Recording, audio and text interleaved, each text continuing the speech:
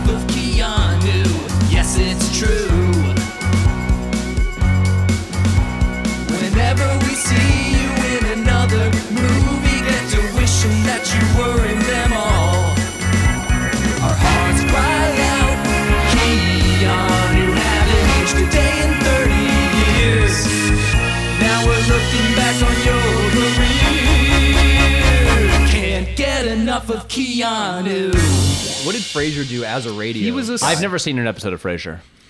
As a person who also has never seen an episode of Frasier, I'm not alone. I think that What is glimpses of up with stuff on our TV. generation's weird? You guys didn't watch Frasier? No, but how did Frasier just come back into like the popular consciousness in the past 4 years? Pat, we're at the end of history, and so all pop culture is just this kind of slowly accumulating mass of detritus that sort of spits up out of the gutter every now and again. And something it's like very Old Faithful. Every now and again, something very specific is latched on. But usually it's something like, oh, it's on Netflix, and people are just like rewatching it, while when they go to bed or whatever. But somehow Frasier's like, I feel like I hear people our age referencing it way more in the past 4 years. I think it's funny to talk about it ironically. Well, it was But did they watch it? I didn't watch Frasier as a kid. It's not about No. watching it. It's about the sort of nostalgic ambience of remembering it just being on television when you were small. I think that's what a lot of... I don't know. It seems like a lot of people are pretty well versed in the mythology of Frasier. I mean, I've seen Frasier. Sure. I mean, I've seen bits of Frasier. You have a Frasier T-shirt. Yeah. I You have a Niles I have a Crane. Niles Crane t-shirt. Now, Yes, but it is from the show Frasier. It's a Frasier T-shirt. That's right, because his name's actually David Hyde Pierce. and he's from Saratoga he's from Springs. Saratoga. He is the most famous alumnus of our high school. Yes. Yeah. Went to the Yaddo. But we're retreat. gonna beat that right Yeah. because of this podcast. Hey, David yeah. Hyde Pierce, we're coming for your spot. Okay? People will talk about Saratoga Springs High School and be like, the guys who hosted that Keanu Reeves podcast. and died tragically as soon as it was finished. Wait, In remembrance and memoriam. Wait, can I bring up significant news? What's that? Yeah. We've been recording, obviously. Oh, Yeah. Of course we Well, have. first of all, I want to say, I just assume 100% of the time I'm being recorded. no, you Yeah. don't, because very Gene you say Hackman. things off mic that could not be recorded. Yeah. Matt's the problematic member of the podcast. I'll never tell. Well, he may be. No one can confirm. Yeah. Is that true? No, he's a sweetie. You don't know. Yeah, or am I a big sweetie? Yeah. But what I just wanted to say was, welcome to Can't Get Enough of Keanu, the internet's premier Hello. Keanu Reeves podcast, in which we explore the filmography of that great, ageless, enigmatic Canadian actor, movie by movie. I'm Patrick Willems. I'm Jake Torpy. I'm Matt Torpy. And guys, we have, I think, multiple pieces of news that are worth discussing. That is true. That is true. Let's talk about first an earlier incarnation, if you will, staying thematically tied to the movie we will talk about. An earlier incarnation of this podcast. that news. Yeah. So last night, earth-shattering news hit the internet. Yeah. That I saw because someone posted it in our subreddit, r/Thrillums. Everyone go talk about this podcast there, please. And I got a notification about a new post there. Yeah. And then I got very, very excited. Because so I've already been looking forward to. I'm pretty generally fairly lukewarm on Guy Ritchie as a filmmaker, but I've been excited about this movie that has already been announced that he's making called Cash Truck, an action heist movie starring Jason Statham. And Ben Bailey, I think. Oh, sorry, Cash Cab. This is a bad joke. That was pretty. I Wow, liked there was it. dead No, silence. Jesus Christ. All right, Sorry. fine. This is strike one. I All right, didn't Jesus. know Ben Bailey's name, so I was like, "Is that who was that?" Sorry, that actor? was a Cash Cab joke. I and liked it, and Jake. it died. Matt Yeah, appreciated well, it. you didn't vocalize your enjoyment of it. Well, it wasn't one of those laugh sort of jokes. Yeah, it was like It was a quietly nod, appreciation. It was Yeah. a mind chuckle. Yeah. Okay. Yeah. But so, Cash Truck, great title. I want to see Yeah. Jason Statham rob a cash truck. But it was announced as the cast is getting fleshed out and where people are joining the ensemble. Yeah. Yeah.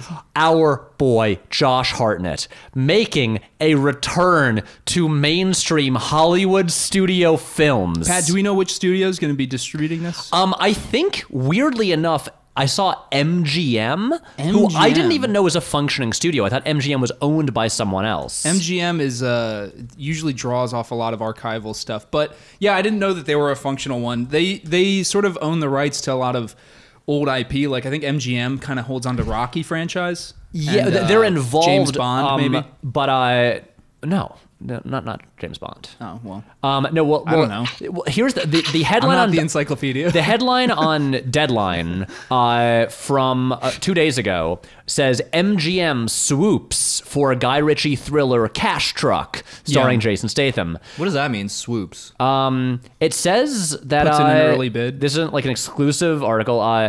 MGM has taken domestic and select international rights on Cash Truck, the Miramax action thriller. Okay. And so now I'm just wondering. Joshy's back at Miramax. Oh wow. Interesting. But of course, like Couldn't what get enough what of it, is huh? Miramax now? Because obviously the infamous Weinsteins left Miramax a long time ago because Miramax, I believe, remained owned by Disney because then they started the Weinstein company. I'm sure it's completely, just in a staff sense, fully restructured. But why hold on to the name at this point? Why not rebrand, you know? Well, it's probably just some sort of like cost-benefit analysis of the brand itself. you Also, know? considering Yeah. that Miramax got its name from the Weinsteins' parents. It was like Miriam and Max, and they combined. That's how they got the name Miramax. right. Miriam. Yeah. Maximilian. I love Maximilian as the full name for Max. Yeah. Yeah, Because it's that or Maxwell, you know? You don't I'm really- really curious now.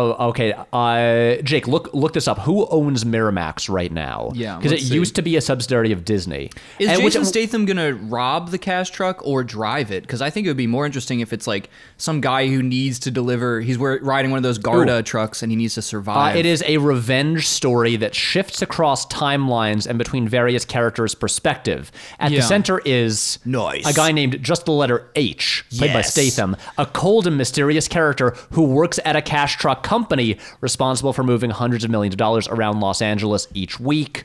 but he betrays them. It is a remake of a 2004 French movie called Le Convoyeur. Les Convoyeurs de l'Argent. Yeah, but and so I'm assuming that this is basically a thing where, like, because Guy Ritchie directed Aladdin, which did make $1 billion,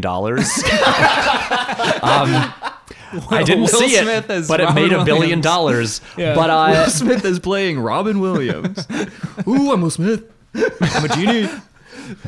but because it really seems like because of the success of that, like Guy Ritchie is just kind of lining up like the stuff that he's allowed to do now, because he has that movie with Matthew McConaughey, The Gentleman, coming out early next year, which is a return to the British crime movie that he like kind of That made his sounds name on. exactly like a kind of Matthew McConaughey vehicle. It's like McConaughey is like the one American in an all British cast. Oh, that's cool. And but then he's going to do this afterwards. And the important thing is Josh is back. Yes, we will do an episode on this course. movie whenever this movie comes out. Even if like Matt lives in South America, we'll like Have no fear. we'll I'll travel find a down theater there. down there, yeah.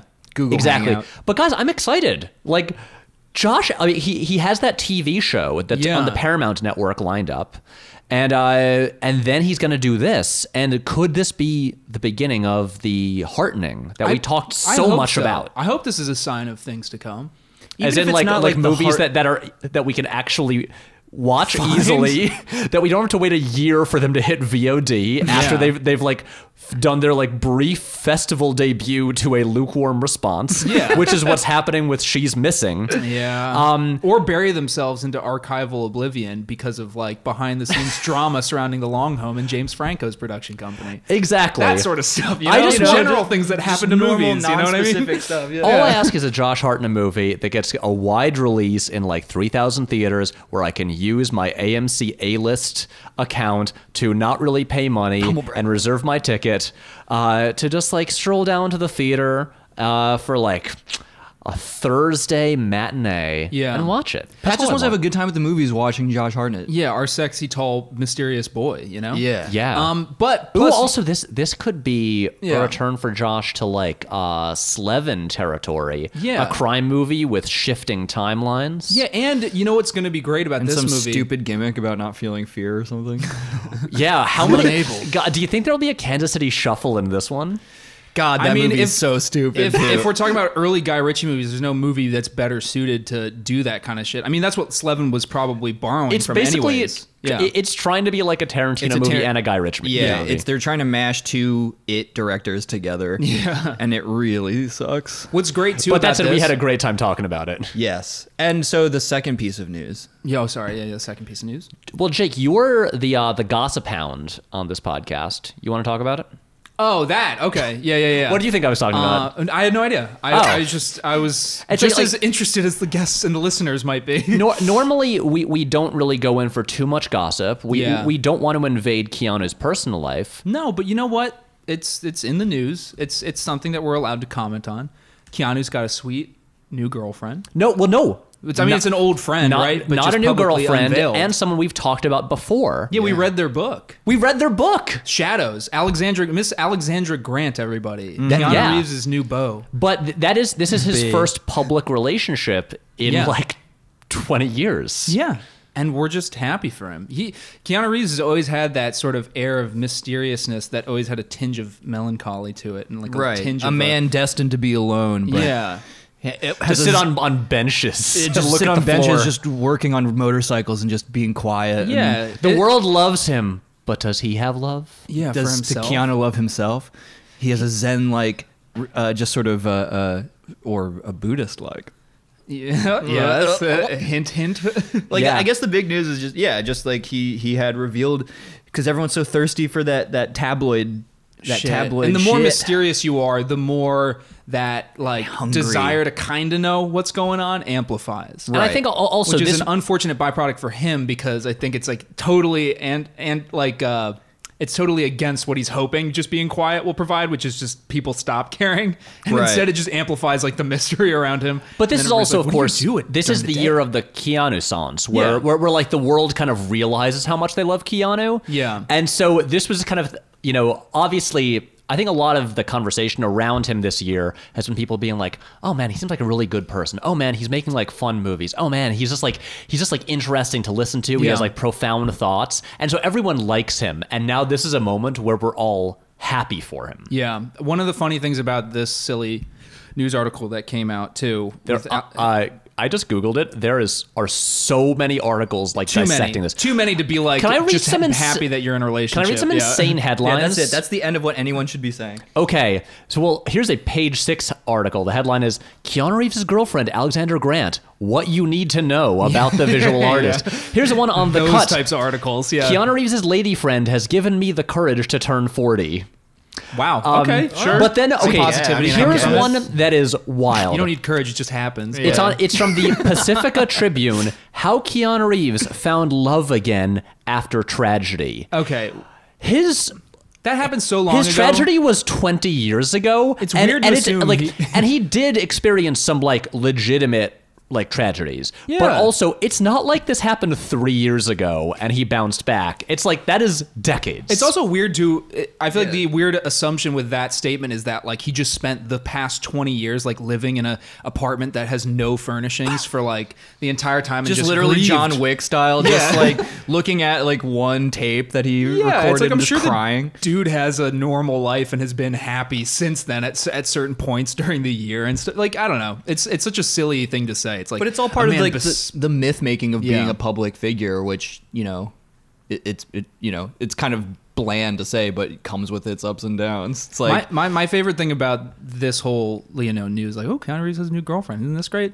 Is that people like there were enough people, I guess, whose first impression looking at the photo thought it was Helen Mirren for a split yeah. second. And Helen Mirren says she is happy to be confused for Keanu Reeves' girlfriend. Yeah, but the line I liked even better than that, because obviously it gets to Helen Mirren. They're like, Helen Mirren.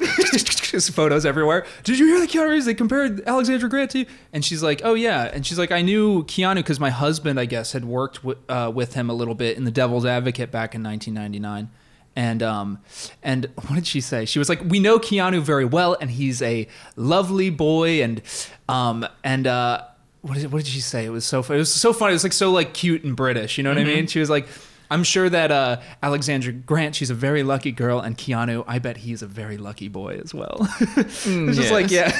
I was like, that's so nice. What a good way to respond to that too. Yeah, I forgot Helen Mirren was married to Taylor Hackford. Yeah. Who we'll talk about on our Devil's Advocate episode. Oh, yeah. And the thing about this news, obviously, like Yeah. I felt it was relevant to bring up, especially because we read their book Shadows. Yeah. And I from I think I read like one article about this, but it did say like sources close to them say that they've been together for a while. And, Sure, yeah. and that, and of course with Keanu, because he doesn't like getting into like his personal life too much. He clearly made a deliberate choice to be like, I'm going to go public Yeah. with this now. Yeah.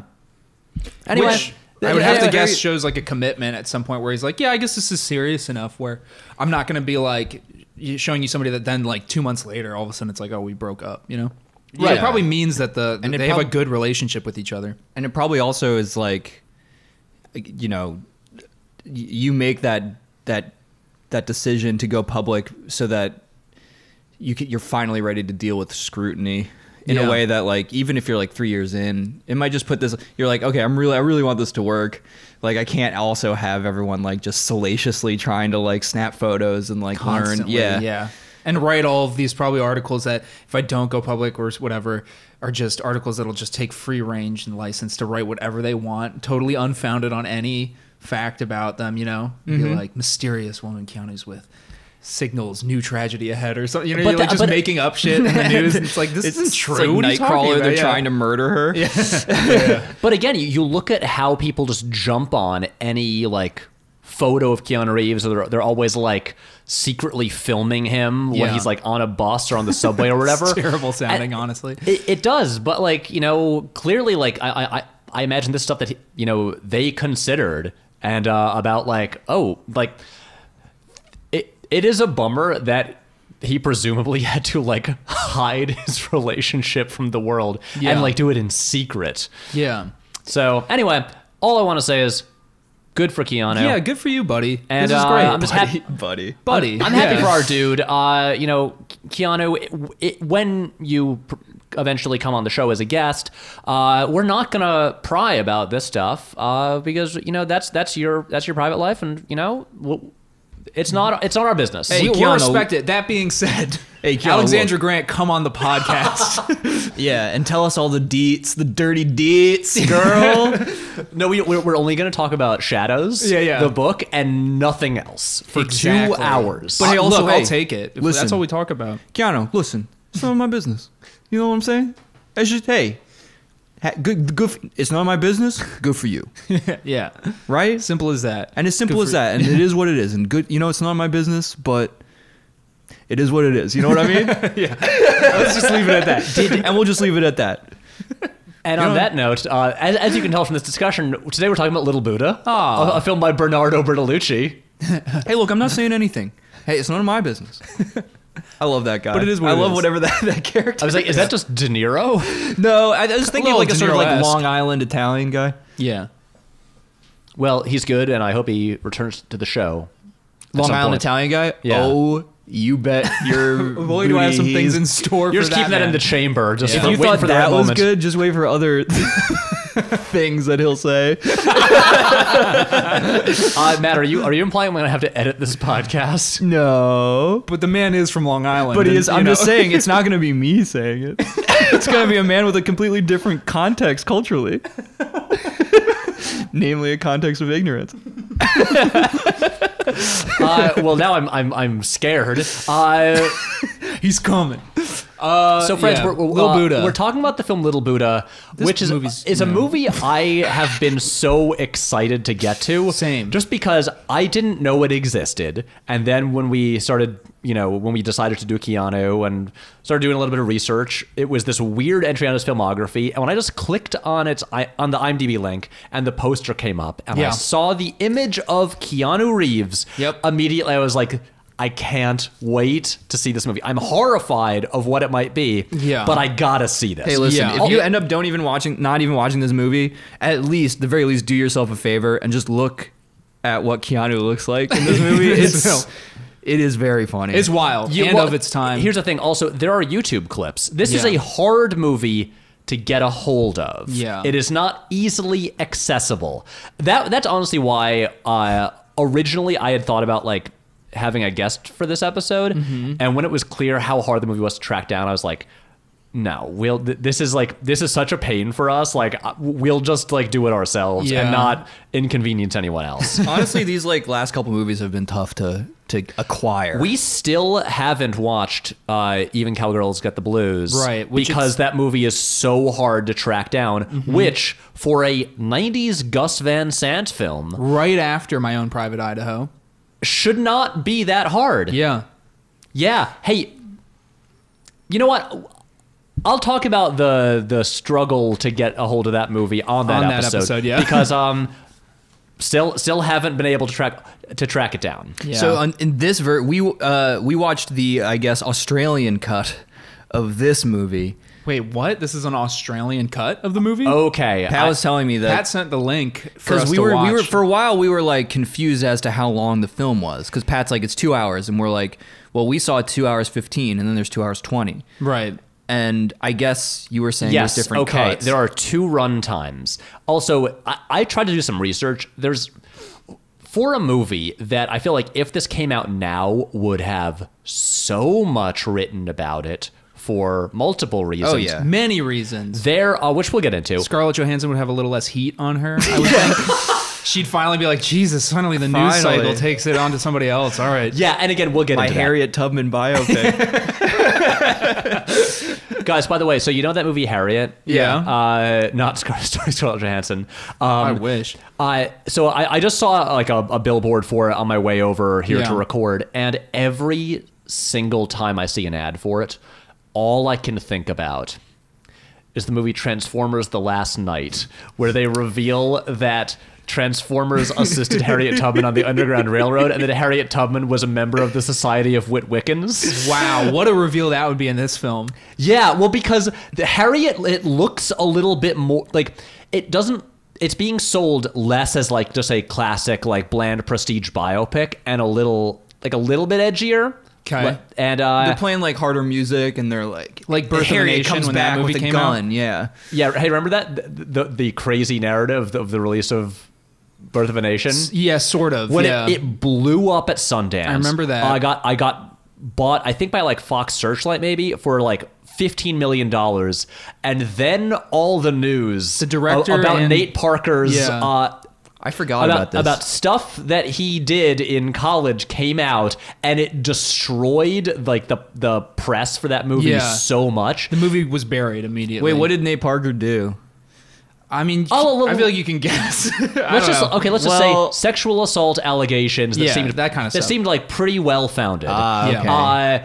Basically that, and so suddenly that like just overshadowed everything else, and a movie that seemed like in February, like, oh my god, this thing is going to sweep the Oscars. Yeah. It did not sweep the Oscars. Oh, interesting. And But that movie, I always got the impression had edgier tones, like the Harriet Tubman movie is Yeah, kind of trying to put on. like a little- modernized sort of a little bit kind of take on historical Right. stuff or something like that. Exactly, but Okay.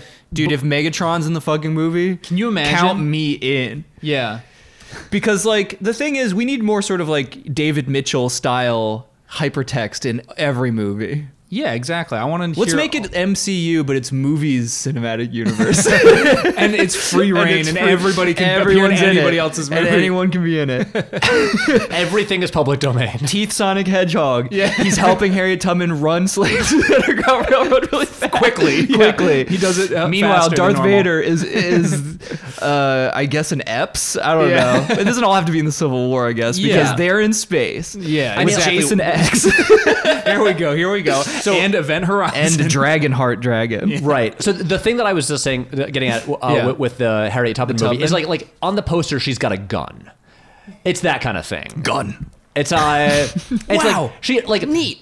They're selling it as like a little bit more badass Yeah. than a lot of these movies like traditionally are. Right. But every time I see that poster, I just think like, man, so the Transformers were helping her out, and because just throughout history. Right. Yeah. Jake, have you seen Transformers: The Last Night? No, Patrick, I have not seen Transformers last night. It's the most confusing film ever made. You've told me a little bit about it. Like it wraps in sort of the King Arthur legend at the beginning. Oh, the and- first and 20 Knights minutes of the Round Table. movie Yeah. are all about King Arthur, and they feature Stanley Tucci as Merlin, who is an alcoholic.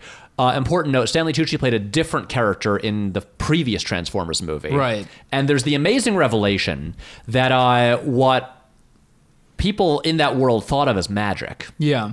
was actually just Merlin being given technology by Transformers that lived in a cave. And so King Arthur and the Knights of the Round Table are waging this huge war that they're losing. And then Right. Merlin goes off in this last-ditch effort to save the day, and he does, by convincing the Transformers that live in a cave to help him out, and they show up with their big robot dragon, and then they like stupid. join the Knights of the Round Table. It's the best part of the movie. Yeah. But that's the beginning of this movie. Yeah. And then later on, Anthony Hopkins shows up and reveals that this was the beginning of the formation of the Society of Witwickens, in which Harriet Tubman was also a member. There's also a Damn. flashback scene to World War II where the Transformers helped the Allies kill Nazis. Wow. Okay. There's only like 3 periods that anyone ever wants to Yeah. like do anyway.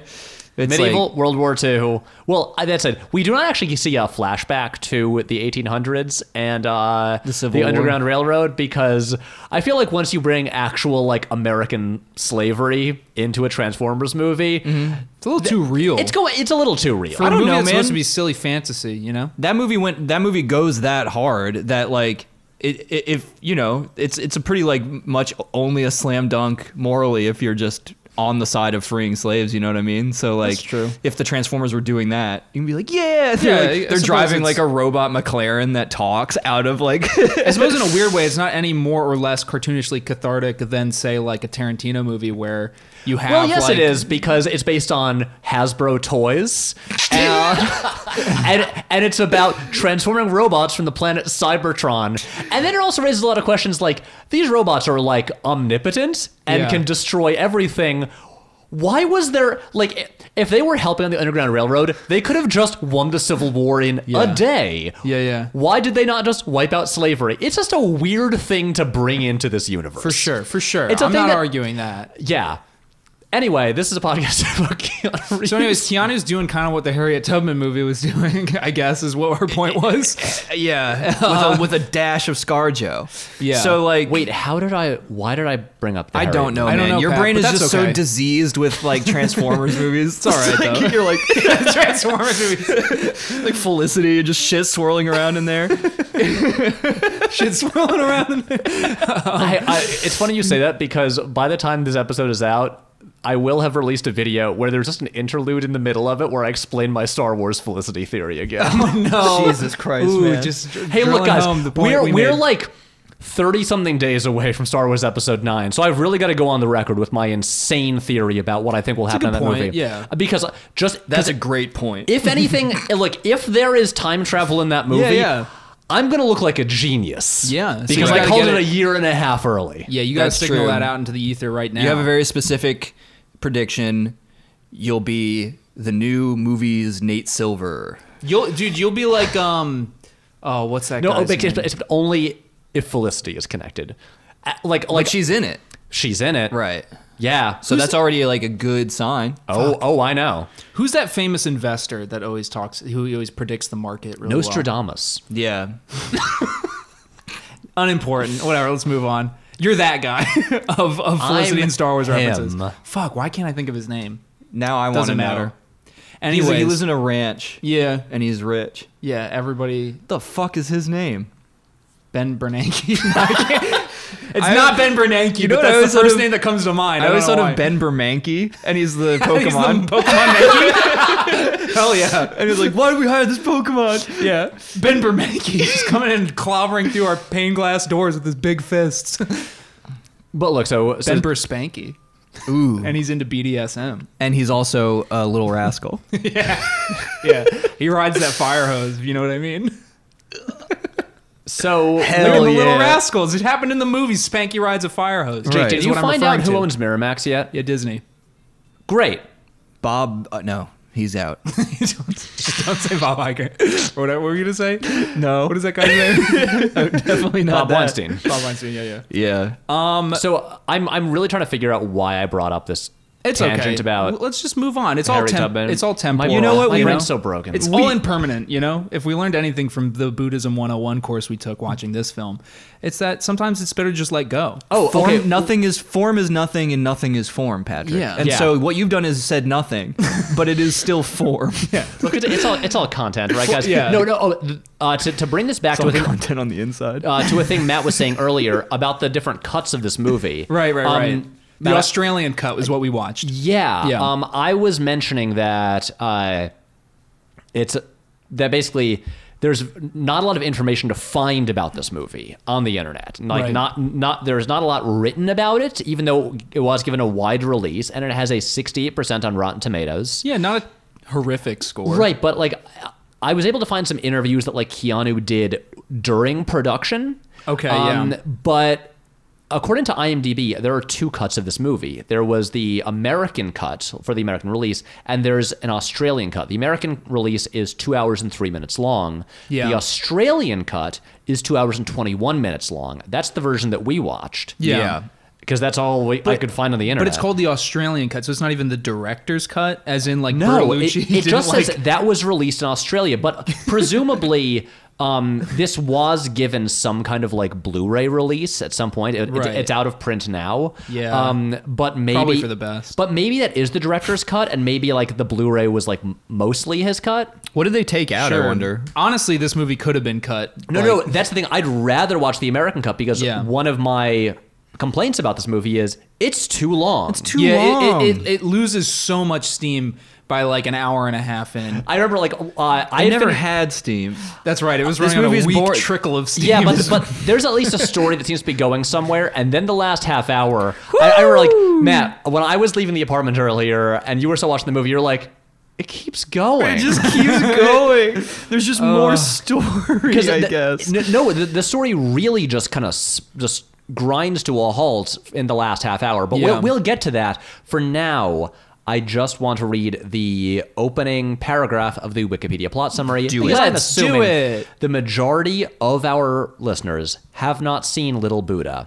I will say, a thing that I find very interesting is 3 friends of ours we discovered recently Yeah, this is true. until this year, the only Keanu Reeves movie they had ever seen was Little Buddha. yeah, know it's, the it's an wrong people. anomaly. Jake's friend what we've Chris experienced. and don't our know. friends Chloe and Lily Holgate. Yeah, shout out to my friend Chris. Hi guys. Shout out to the Holgate Holgates, sisters. who listeners Hello. probably know from videos. Yeah. Has Lily ever been in a video? I don't know. Yeah. Chloe's been in a lot. Yeah, she But got they'll be on punched. the podcast eventually. Yeah. The other thing, I wanted to have the Holgates on that episode because the only Keanu movie they've ever seen is Little Buddha. This is a bizarre movie to have seen at all. Right. Oh, Let alone being the only Keanu Reeves movie you've seen. but now, God damn it. Now watching the movie, I have a theory behind why that happened. to all some right, people. let's go. Let's see But, what that theory is. But and maybe some of our listeners are anomalies like these friends of ours, but I'm assuming most people have not seen it. Right. And also, even if they wanted to watch it as preparation for this episode, had a tough time. You can't. So, You can't. Here's okay. Tibetan Buddhist monks from a monastery in Bhutan, led by Lama Norbu, are searching for a child who is the rebirth of a great Buddhist leader, Lama Dorje. Dorje? Lama Dorje. Dorje. Ja. Lama Norbu and his fellow monks believe they have found a candidate for the child in whom Lama Dorje is reborn, an American boy named Jesse Conrad. JK. The young son of an architect and a teacher who live in Seattle. The monks come to Seattle in order to meet the boy. That is the beginning of the movie. Ooh. Sirens in the distance. Yep. Crime is afoot. Death, death, death. Murder, murder, murder. I'm also just looking up now Little Buddha on Amazon. Right. Just to see, can you... Oh, by the way, if anyone is interested, you can buy a DVD of Little Buddha on Amazon.com for $79.99. It's so not worth it. Worth Please, every- Who is selling the DVD of this film for $80, basically? That's so yeah, rude. fuck you. And fuck that and guy. a Region 2 Blu-ray So you can't even play it here. from Germany is does Germany available have- for $16.14. Reasonable. Oh, okay, that is reasonable. Still too much. Yeah, it's too much But for the also 1990 Germany? Yeah. So it makes me Deutschland. wonder now if, I'm assuming that Blu-ray. What if it's Deutschland and it's boys only? Oh, that sounds fun. It's like Little Rascals Boys Club. This film is one of those movies that is seemingly very intentionally buried and forgotten. I'm sure even Keanu Reeves, if we were to talk to him, would probably feel something akin to discomfort at the reminder of his role. For sure, because, he seems like a thoughtful guy. I'm sure he's aware of that whole conversation of representation and stuff like that. Right. So to Albeit, clear the air, he's doing brownface. Basically, Okay, yeah. Like we've been tiptoeing. Like Let's lay it out he there. He's playing an Indian He man. plays Yeah, yeah. Siddhartha, and he is browned up. Yeah. This is truly the most baffling thing about this movie. Okay, so Yeah. obviously there's a lot more conversation now than I think there was in the early 90s about yes. Keanu. Well, no, about Keanu's Asian lineage. Oh Yes. I don't think a lot of people knew in like 93 that he is of like, Hawaiian and Chinese descent. Right. I think he was like commonly viewed as just a white actor. A white guy, yeah. And he appears in this movie only in these sections in which people are reading like a storybook, like a children's storybook about like the life of Siddhartha and the Buddha. And Keanu plays Prince Siddhartha, and it is a wild choice to have these sections be entirely Indian actors, and then Keanu at the center of this. And and even despite being of like mixed Asian descent, he's not of Indian descent. No. He's not the And- right Asian. Yeah. It comes across still as like a little odd. It is. It's interesting little odd. that he is odd. that this is one of several instances in his career in which he plays some kind of like chosen one or like messianic like religious figure. Dude. Like Bill and Ted is basically that. He's the savior of humanity. Right. Obviously, there's The Matrix, and so it's interesting that people These are very different films. they're very different films, but it is interesting that people like sort of look to Keanu like his Zen qualities as Right. an actor are That something does- pointed to a lot. Yeah. and is that coded for Asian? Is that I like mean, something Zen that people give- philosophy is certainly from Eastern philosophy, so maybe a little bit, right? Yeah, but again, he is a guy who often seems very still and at peace. Yeah. and who also has like an interesting, very poised physical presence. Yeah. and so there are Did he get extra thin for this? Yes, he did, and I'll Okay. get into that. And I'm sure Bertolucci was. I mean, obviously, we're saying Keanu Reeves as accepted in like the American film market. People were just like, "Oh, he's a white guy." But I'm sure Bertolucci was at least aware enough to think that some of Keanu's Asian heritage would be able to help with this part I mean, on some level, right? I don't even know if Bertolucci knew about that aspect Bertolucci's of him. drunk all the time on set. But no, okay. Doing his shit. Here's what I'm going to say. Yeah. Italian. Keanu is obviously miscast, and it is Sure. distracting that you have him who is not Indian playing this very important figure the in most important the figure, some most might say, important figure in Buddhist philosophy. Exactly. It is a poor choice and a mistake. I think Keanu's performance, like despite the fact that he shouldn't be in this movie, Is better than Dracula? Yeah. is much better than Dracula. Yeah. And I think he's actually like a lot of the things he's doing actually work. Right. Again, that is as like sort of like a side note to the fact that he shouldn't be in the movie. It's Exactly, within exactly. he's in a broken situation. Yeah. But he is, I will agree with you. I was really just waiting for him to appear. I knew what was going on. We Yeah. all saw the photos of him before we watched the movie. Yeah, we knew it was going to be something And like he, this. the other thing though is like, he looks, I imagine there must have just been some casting choice about, they wanted somebody, I think the notion of like an otherworldly beauty was being attempted here with like the prince. Yeah. And Yeah. like, And you Keanu know- being the handsome man that he is, was a person that could fit into that template for them, I suppose. But yeah, but like going back to what Pat was saying, I guess Yeah. is like his some of his choices aren't actually like terrible. He's like definitely committed to a very specific manner of speaking. Yeah. But his like physical presence and like There is the part though where like the Zen Bliss face makes him look like a dummy. Yeah, he looks like a dumb simpleton. He looks smug, is what he looks like. He'll do this grin that's supposed to be the wise, all-knowing grin of pure enlightenment, and it Right. just looks like a shit-eating smirk, where it's really like, I know does. something you don't Yeah. know, and it's enlightenment. Yeah, I've lifted the veil of Maya, and now I see. I've achieved release from samsara. Sorry. Samsara, not Sara. Samsara, not Sara should be like a Buddhist expression. That's great. There is that, but a lot of the parts Yeah. with him are mostly him observing. Yeah, And you know, exactly. like him learning about death. Yeah. and like And the concept agony. of suffering and stuff like aging. that. And so, and because you know, Keanu does have that sort of like that sort of blankness to him. Yeah. In some ways, and I think. You know, he's effective, especially when he's just sort of like standing calmly and observing things. And he does have like, and physically, you know, he's always been a good physical performer, and he does have this poise and these very precise movements. Yeah. that I think is effective. Again, he shouldn't be in the movie, Right. But it's like. It is a podcast about him, though, so we do kind of have to take the stance of defending him. I think a lot of the time, It is, but or, just, but or at here's- least just giving him some context. It's that weird outside thing of because the- it's also 1993. Yeah. It was, you know, people like there were not a whole lot of like campaigns against whitewashing in films. I would say that there were no campaigns. Right, If I had to, it was a less woke time. Yeah. No audible ones, you know. Well, Exactly, there was yeah, no yeah. internet also, but that kind of like these kinds of things like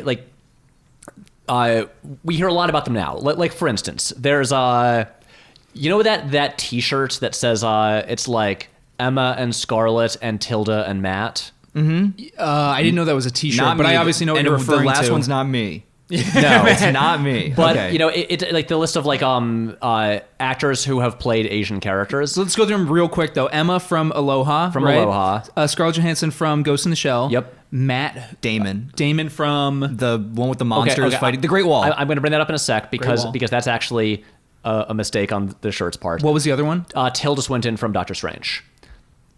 yeah. To varying degrees... I mean, like, yeah, I see what Matt you mean. Damon Right. plays a white guy who it's like the Last Sam, or it's like the Tom No, Cruise movie, kind of. So here's the thing about the Great Wall.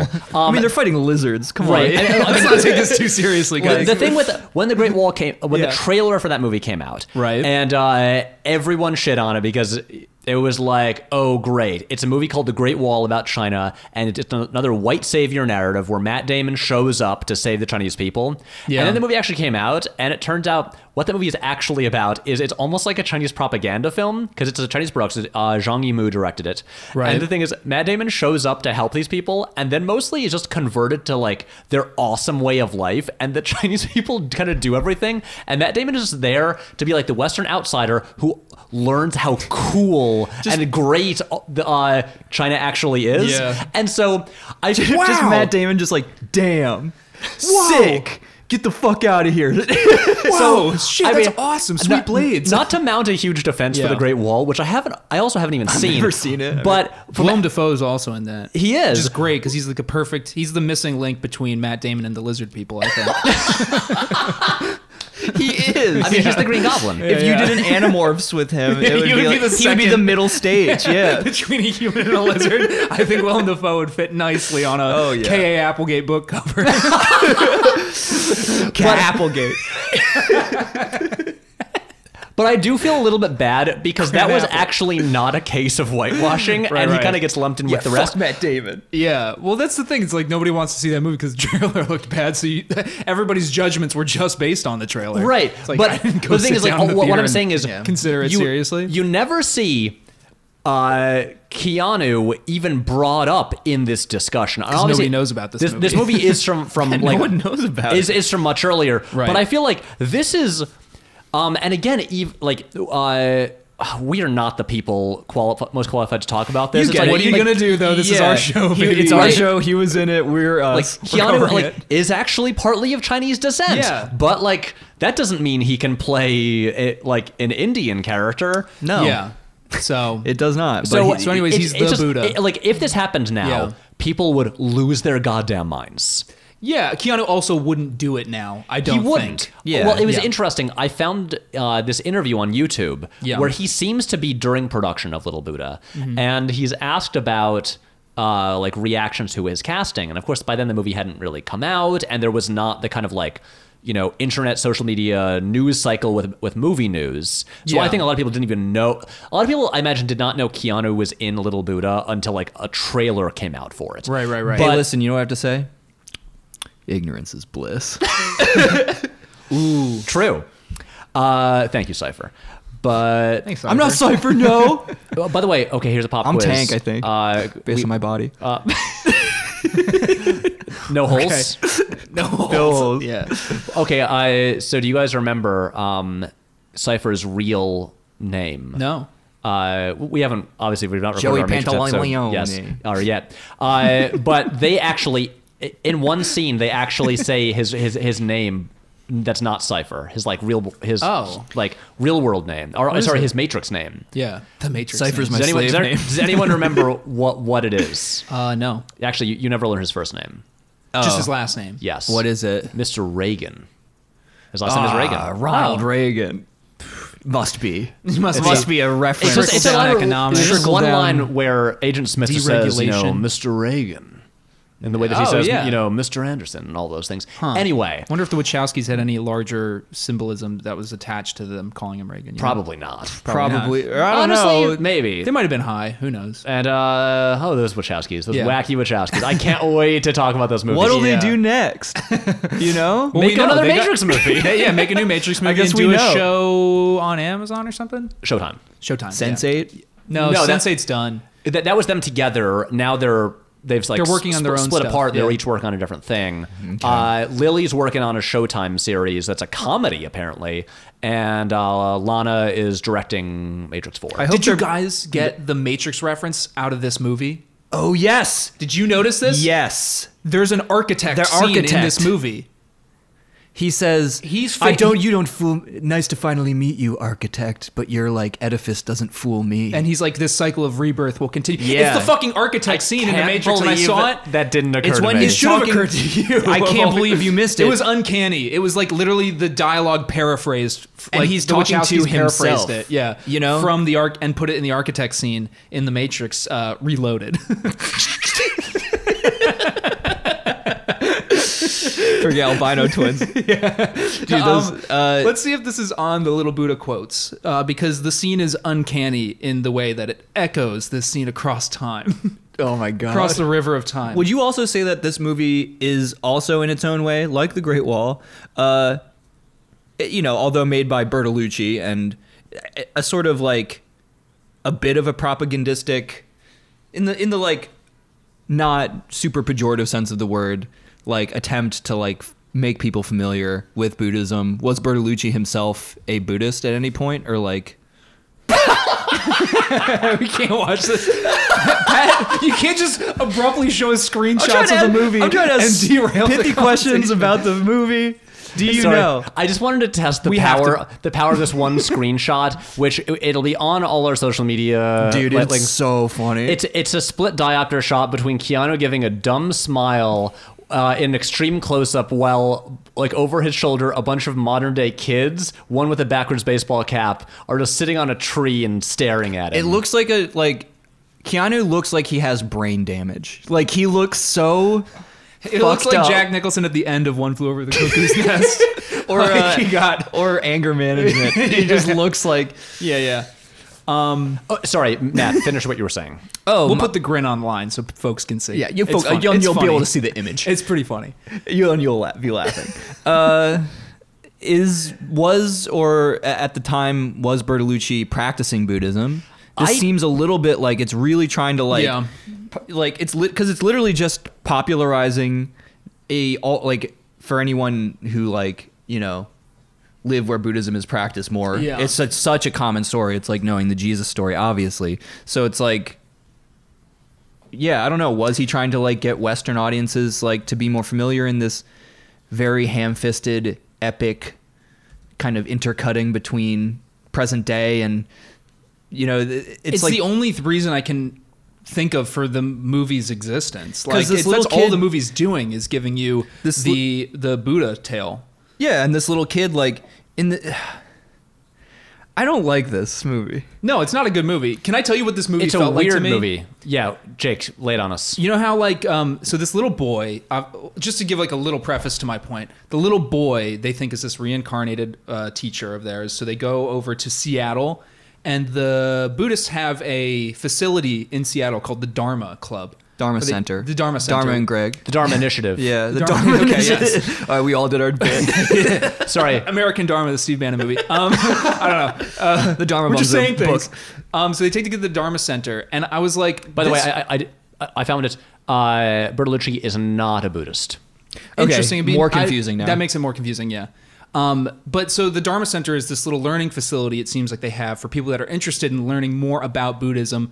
And they provide books and texts. And it reminded me of like the Buddhist version of going to CCD, like the Catholic school Yeah. program that you would go to. They have little pamphlets that give you like cute, shortened versions of all the parables and things like that. This movie, it dawned on me, it reminded me of the exact type of movie you would watch as a CCD student. Yeah. Just learning about the basic stories of the Bible. I and never tenets. did CCD. So me I don't and know Matt anything both about went to this. CCD. Yeah, we're And, going to heaven too. Yeah, so that's and good. we're guaranteed access Yeah. through the pearly gates, and it's going to be good. VIP baby. And this movie reminded me, like, if for some reason a internationally renowned director like Bertolucci got a way bigger budget than it deserved and made like a Sunday morning CCD school videotape that you would Right. watch for Buddhism. because he was but because he was like a new high profile convert, the way like Yeah. also Scientology kind of sometimes does, where The- it's like The interesting thing about Bertolucci, who I'm not that familiar with, is that he did a movie remarkably similar in a lot of like outward ways to this, which is The Last Emperor. Where he won a Best Picture Academy Award. Where he won the Best Picture. And that movie is, I haven't seen it in a long time, but I remember it being genuinely really good, whereas this movie's not. And Yeah. the concept is similar in that you have like a little boy right. who finds out that they are essentially deified by like an entire Culture, nation and yeah. culture, and have to like learn to grapple with it. But where The Last Emperor is sort of where a boy learns to grapple it, and then obviously where it gets its title, he ends up being the last within that earlier system of governance where he gets then thrown out of power. So it's about learning to feel as if you are a god, and then to be completely torn from that. It's a And beautiful then movie. It's It's a awesome. great movie, Yeah. and he has to come to terms with it. Whereas this movie is just like this like cute little like bowl cut white kid. It's like, wow, gee He just finds out he's like a Reincarnation. resurrected tutor in this Tibetan school, and then just learns how cool Buddha is, and then the movie ends. Okay, can I and the guy dies. Yeah, the guy dies. can I get into my Yeah. take on this movie? Sure. Yeah. What is it? So this movie begins with the Buddhist monks. Yeah. And where they are there in Bhutan, and then one of them is like, "Yo, I think we might have finally found a reincarnated teacher." dude. I found a reincarnated Buddha. Bro, we gotta get our asses over to Seattle Now. because we found the what is it, Lama Dorja. Lama I'm from Dorja, Long cue- Island. The Long Island guy's back. Yo, Cue Rusted Root. Send me on my way. I sound a little bit like Michael Rappaport. Oh my god! Honestly, should have put that song in there. Yeah. like less Ryuichi Sakamoto score, more Rusted Root. Did Hey, Sakamoto less do this one? Ryuichi, Yes. more Okay. rusted. You know what I'm saying? More like, so stupid. wait, what if they collaborated in Rusted Ryuichi? Rusted Ichi Sakaruto. That's their collaborative album. Fuck, I don't know why that got me so so good. silly. No, I could not think of two more opposite Disparate. sensibilities. Fuck.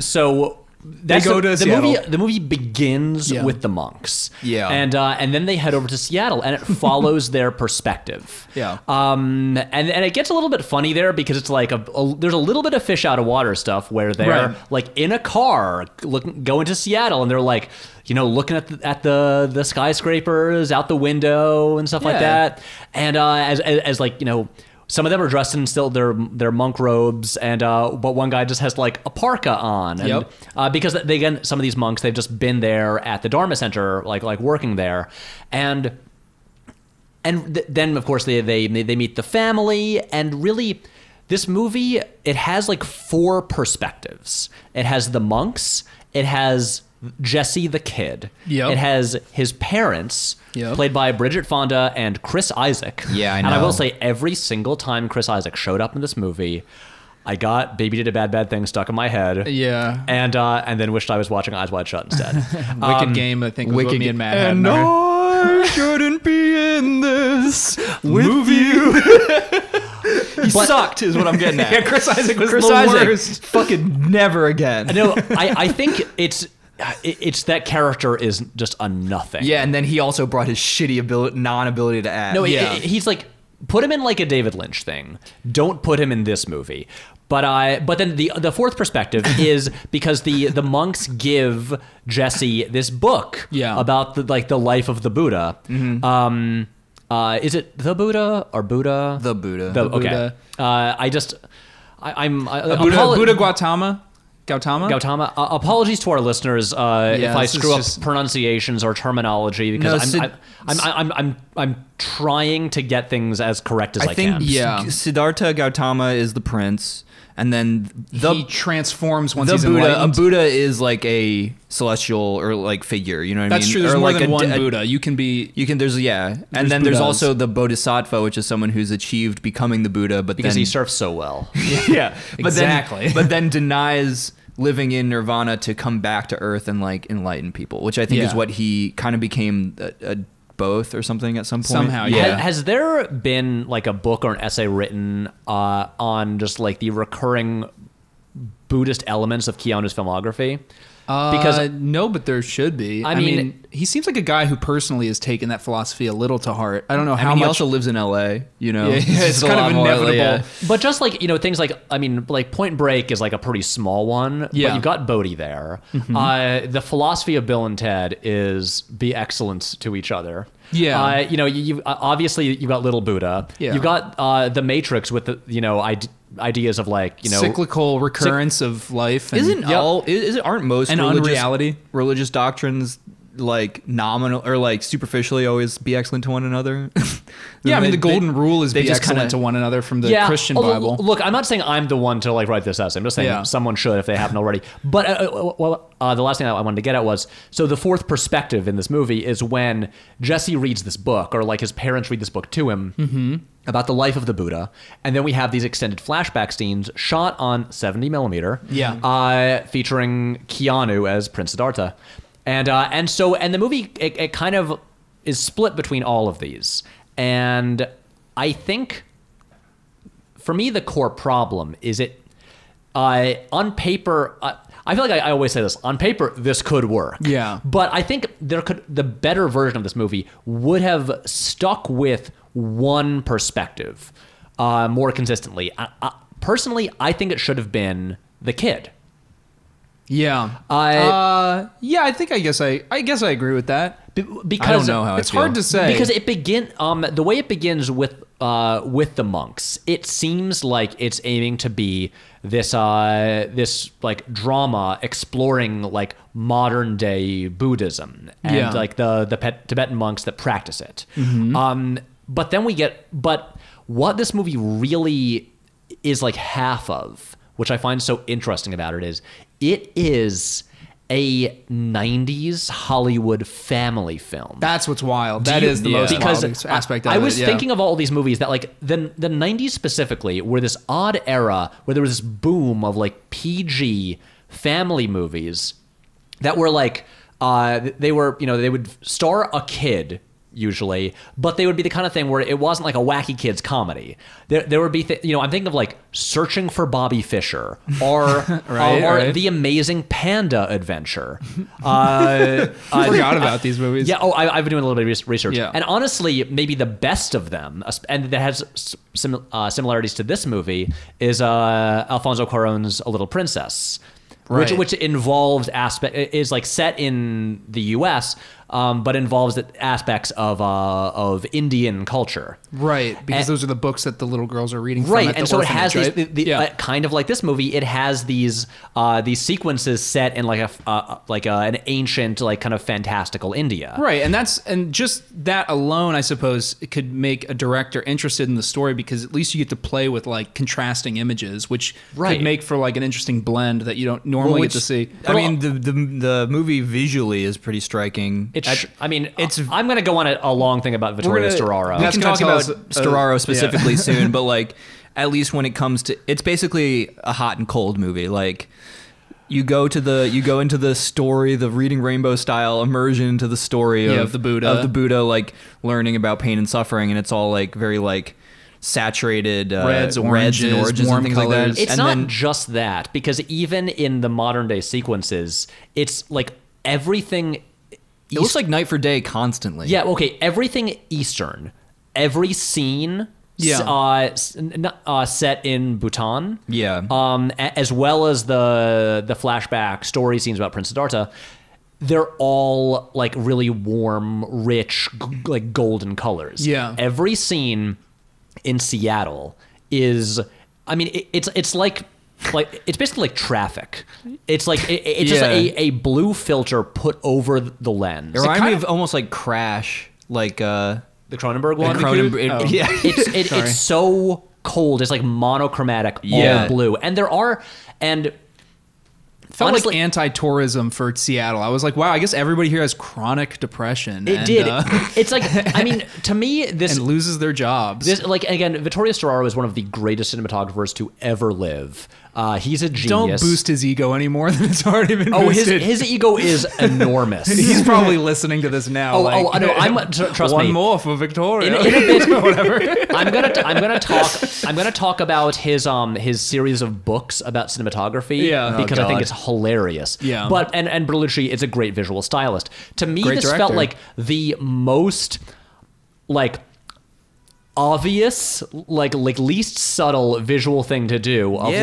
like, wow, everyone who everything involving the Buddhists and their way of life is really wonderful and sunny and nice. Yeah. And man, these Westerners, they're just living in like a chilly hell. yeah, of materialism and cold wealth. and technology. Every so Yeah. often there would be like a nice little a slightly more subtle way of doing this where you'll like there's this one scene where Jesse, he's in Seattle and he's talking with one of the monks who's telling him the story, and there's a window right next to them where this Yeah. like golden warm light is coming in and hitting them. Mm-hmm. But then when Chris Isaac, his dad, enters, he's still in the like cold Fucking blue Chris shadow. Isaac, yeah. And so you have these two visual elements of the movie like together in the same shot. Right. And when it would, like the rare times that it would do that, I was like, that's kind of clever. But in general, it was so extreme and so obvious. Yeah.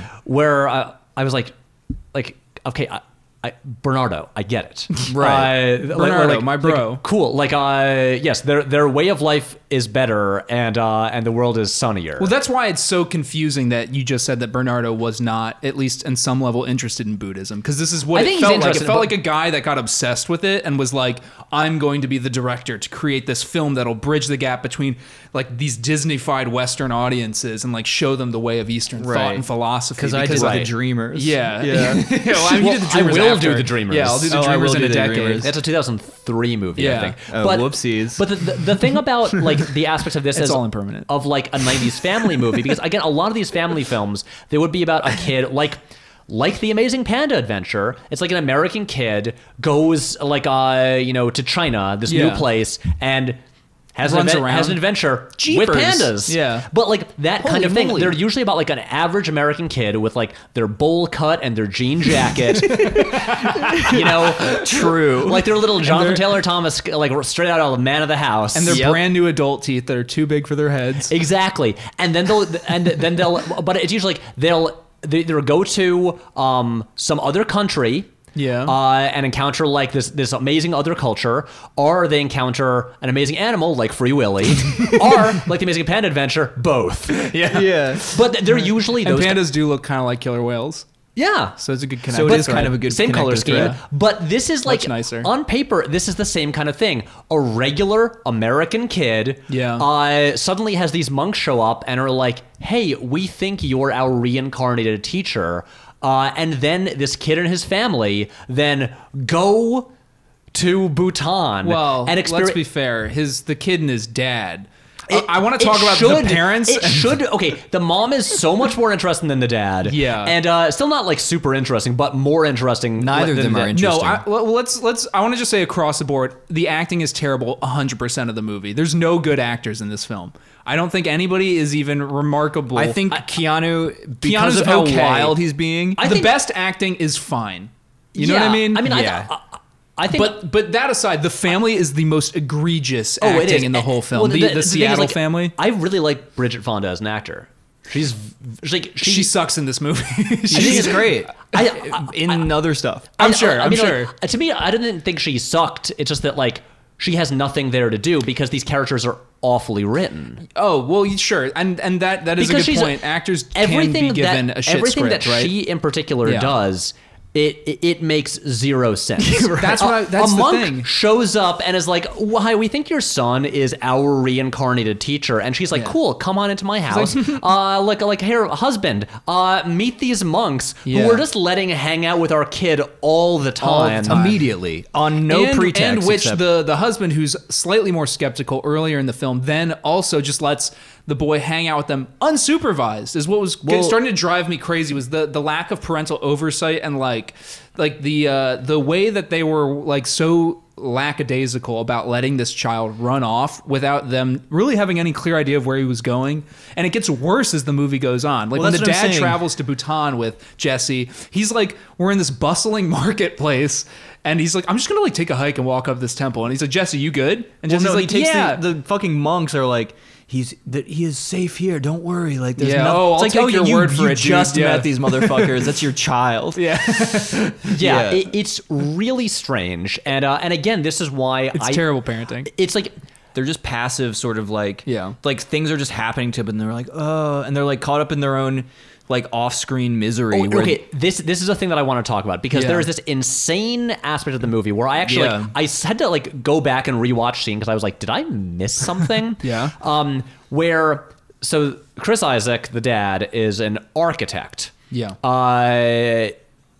He doesn't have a lot to do. It's one of those jobs you just write in a script until you think of something better, and he just never did. You know what I Yeah. mean? Like, architect is such a common.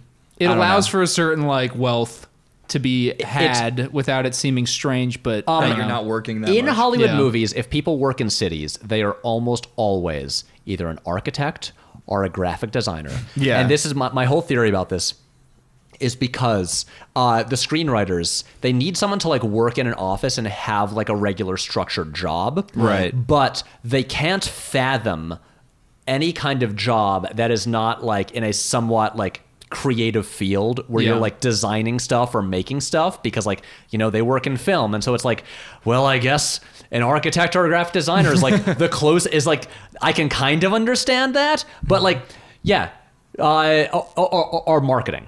Yeah, It's or always the same marketing, kind of thing yeah, because then they can like make commercials and like Yeah. like ad campaigns and but stuff it like can that. still be a little bit about Those like, are the only capitalism. jobs anyone has. Yeah. But so there's a thing where like apparently like his project is like slowing down. He's like worried about money. Right. And there's this part where he's in the car with his son and he gets a call on his cool 90s car phone. Hell yeah. And Is he apparently holding that right, by the way? The numbers were out. I think that's weird. That's the way it is so that yeah, he is holding Minor it right. quibble. Sure. No, yeah, he- that's he's a weird holding it thing to correctly. see. It's just like it's just a weird old 90s car phone. Yeah. But like his friend like Evan. like committed suicide? Yeah, he so kill himself. there's a scene earlier in the film where he talks about how there's some sort of business deal or shared investment that the two of them have. I forget the exact And Evan details. lied about and his Evan finances. is lying about the finances, or he's in some sort of hot water that's then going to also severely impact the finances of that family. So basically, the family is based on this strange relationship he has with this business partner friend who you never named see, Evan, and you then don't who see. just sort of like, it's just alluded to, killed himself. Yeah, basically that whatever this deal is or business venture that the two have in common is what's ultimately going to cause the family to lose their vast but glacial wealth that they have living on top of this hill in Seattle. And they're never he gonna. seems to have this like he like pulls the car over to the side of the road. He gets out. He just kind of like walks along a bridge, and then apparently leaves his kid in the car on a freeway. I does can't it, even but- talk about the parents in this fucking movie. But he apparently has some kind of like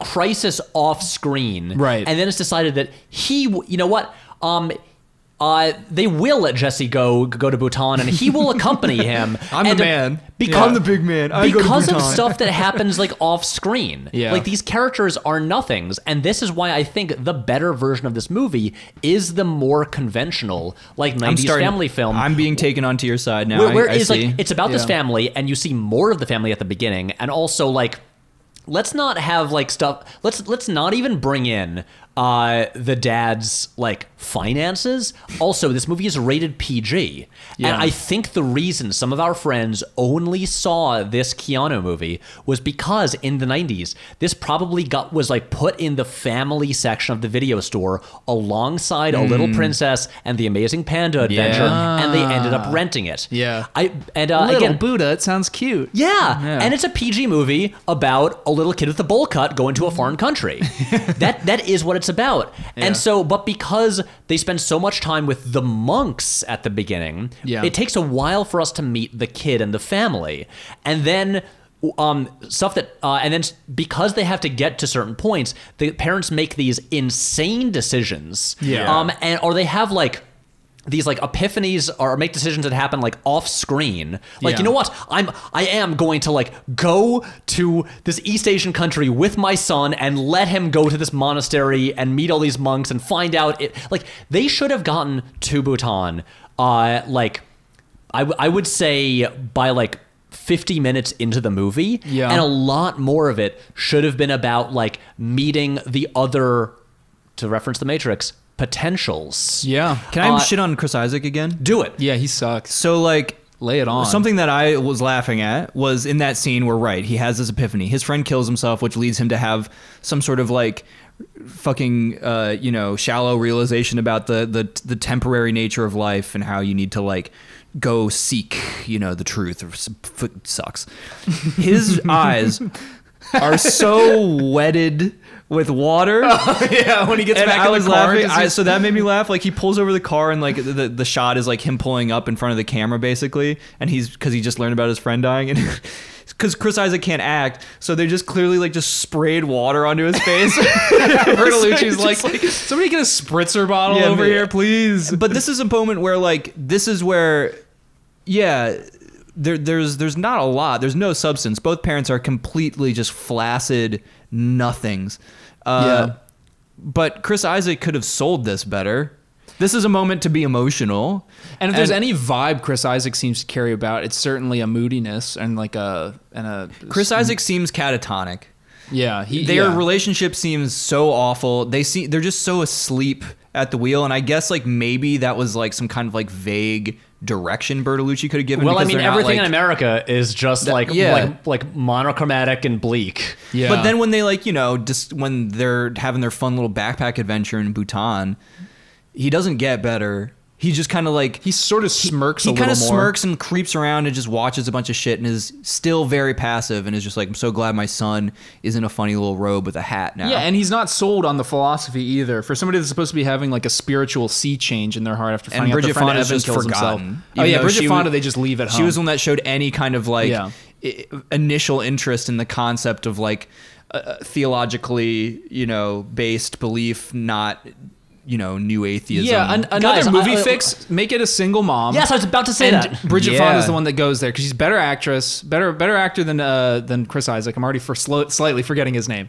That's how lame he is. And then just have them go together because it makes more sense anyway. She's the one that who's introduced to the monks in the first place. There's Right. already a rapport built up a few scenes earlier. Yeah. It's like, why take the character that is so despicable? And also, because again, he needs to learn because it's propaganda. But she could learn too. If you want, it could still be propaganda and just have it be her instead. have her. Okay, look. Yeah. Here's my fix for the movie. Again, because Yeah. this is a PG family film. Don't have. Don't be boring. Don't have the like the deciding factor for them like going to Bhutan be the suicide of the dad's business partner.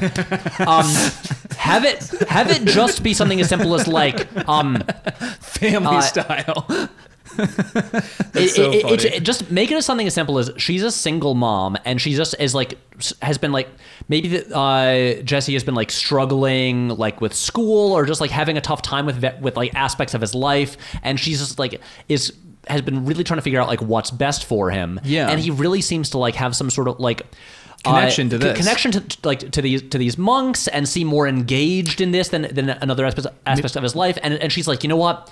I've tried so much. Maybe we'll just go on this trip. Maybe it might, like, even though I don't believe in this, maybe it might be good for us. Oh, hey, here. Maybe also she's a single mother, but it's because his father died, and he's like a little bit obsessed with death, and that way we can add in the whole like, you know, impermanence, reincarnation, you know, chain of being kind of thing. Actually, your dad might be the squirrel you saw in the park when you were playing basketball. That I'm holding. Yeah, your dad like is that ant you just stepped on. But don't worry, because he'll come back now as like he'll be maybe an owl or something, or an apple. Who that knows? You can eat. It's all one, baby. I spilled the tea. It goes in other cups. Yeah, you know. Yeah, but the human body is the cup, but the soul because is it's the so tea. weird because when they're in Bhutan later on, Jesse the kid he meets the two other kids who are also potential reincarnated versions of Lama Dorja, and again, he doesn't meet the first one. I'm looking at this now for an hour and 20 minutes into this movie. Yeah. It's a horribly paced film. Well, they Yeah, don't reveal that there's potential other candidates until a little later. And then I thought meets it was the- a trick And then at he meets the first. second one like 10 minutes later. And these three kids, again, fitting like just like the general formula for like, you know, a 90s family movie. These three kids should be like this tight-knit trio that should Right. meet much earlier on in the movie. Yeah. And and they should bond have on their strange, surreal having Adventure. been chosen for a candidacy of being like a split reincarnation of Lama right Dorja. because the kids Yeah. I enjoy the moment when Jesse gives one his Game Boy. Yeah. And but then there's like these odd scenes where, and then that kid's brother takes the Game Boy and runs away. Yeah. And it seems like, ooh, this could be like a little like adventurous scene where he's like now suddenly he gets separated from his dad. Maybe his dad had been there with him and wasn't being like a total Yeah, the deadbeat. dad could have been a good parent in that And so scene. they like, you know, have this chase through this city. And eventually, and instead, what just happens is the brother, the other like potential kid, just gets it back and is like, "Oop, my brother's like an annoying kid. yeah. I got it back. It's over." The like I was thinking, because another thing that they hint at but don't follow through on every time is because the movie's not subtle, like you were saying, even just with this color scheme, like there's what seemed to be just going to just be direct parallels between the story of the Buddha and like the kind of like corollary experiences that this kid's having, where like he's lived in like this wealthy house on a hill, and like his parents are very protective, and this new, you know, source of information comes and like threatens him. So that scene with the Game Boy, I thought was gonna be him like seeing people suffering. I literally thought it was gonna be like the like moment the Buddha has, Right. He where he runs through sees the like the village elderly, finally. He and goes to like a sick. third world country. Yeah. And yeah. Because they had the same people like stirring or whatever. They're doing like image quotation from before. They're doing like callbacks to that exact Yeah, moment. there was one guy though that was like his feet were like attached to two ropes, and he was just swinging. I was so unclear what. Oh, like, yeah, it just was like- like a game. He was just swinging up and down. He like had fire, too. Yeah, what It was was cool. going on with that? I don't know, it was How do cool, you though. do that and not pass out with a G-force? I also liked the ascetics that Keanu Buddha hangs out with. One of them's has his hands are all clenched up because he's just been raising them, which is something you're supposed to do. And the fingernails grew through his hands out the other side. Oh, of I've his seen hands. pictures of that in real life. Yeah, that's crazy. Do you remember when we used to get like the Guinness Book of World Records? Oh, And you'd I know- open I up, know where you're going. And there was the fucking guy who was longest fingernails longest in the world, fingernails, and, yeah. and they showed you a picture, and yeah, he kept his hands clasped for so long that his fingers, the skin of his fingers, fused Yeah. into the skin of his own palm, and they would run down and. Do you remember that Wild Boys episode where Yes, I remember what you're talking about Chris already. Pontius and Steve-O or whatever, They pour a little water down the length of the fingernail, right? they pour beer on his hand Beer. and it like runs down his long ass fingernails, and Steve-O's obviously just drinking it and throwing up. Classic religious, Classic Wild Boys. classic Wild Boys. That's dude. my Wild Boys right there. Wilder Boys. Well, I don't know, Something like that. Yeah. You know what is interesting about this movie too? I was a little thrown off course. The movie ends up being just sort of like a sort of promotion of the Buddha tale and like a little kid's realization of that, or a family's realization of that. But actually what I thought the dramatic crux of this movie was going to be, and for a long time I was like, this is actually kind of interesting, at the very least slow, but it's building up to this decision, which is thought they were gonna have to make, which is like, if our son is the reincarnated version of Lama Dorje. Yeah. Do we leave him there? What are the monks going to do? Do the monks require then that he remain at the monastery with them and grow up there and serve as the new master? Like, That are the was- parents realizing that as they're agreeing to take the kid to Bhutan? And I was like, it's actually kind of like an interesting and point to use as the denouement of the movie. Yeah, but then that was just, my main question throughout. Yeah. That was the thing I was most interested in, and they just don't deliver on that They don't question deliver at all. at all. So they have these other candidates. This little boy whose name is Raju. Oh, Raju, And yeah, yeah. a young girl whose name is Gita. Yeah. Who's And- totally the Hermione of the group. Yeah, and so they're all Well, three she's such potential a candidates. headstrong, just know-it-all, but she's got a sweetheart, you know. Yeah, they're three potential candidates for being the reincarnated version, and the movie ends with the Tibetan monks realizing that all three of them are different aspects of Lama Dorje's original That's right. And this is after personality. some very long, very slow scenes at the monastery. Yeah, where they like ask him to pick out a hat they like. Or Very like, much for like instance, the Trinity, Yeah, but like there's this the one Matrix, Matrix. and also the Holy Trinity. Morpheus. But like again, I'm like, who is this movie even for? Because if this is very like good question, Pat. if this is a movie for kids, there's Yeah. like there'll be like a scene that's just one of the monks meditating and just there thinking, and it'll just cut to just various like statues around the room, and Chris Isaac kind of like steps into the doorway and like looks at him. Yeah, And then I like to look at the statues. and that's the scene. And I mean, so- the monk meditates himself to death. I mean, that does happen. He does some But- fucking death metal meditating, just like dun, dun, dun, dun. But you'll have these slow, pun intended, meditative scenes. Right. Well, I think it's- that isn't just it- like I feel like kids would like lose their minds. They're watching Yeah, that. they They'd be like, would. "What? I don't care about this. No. So I want to watch The Game the Amazing Boy. Panda Adventure again." Well, nothing about this.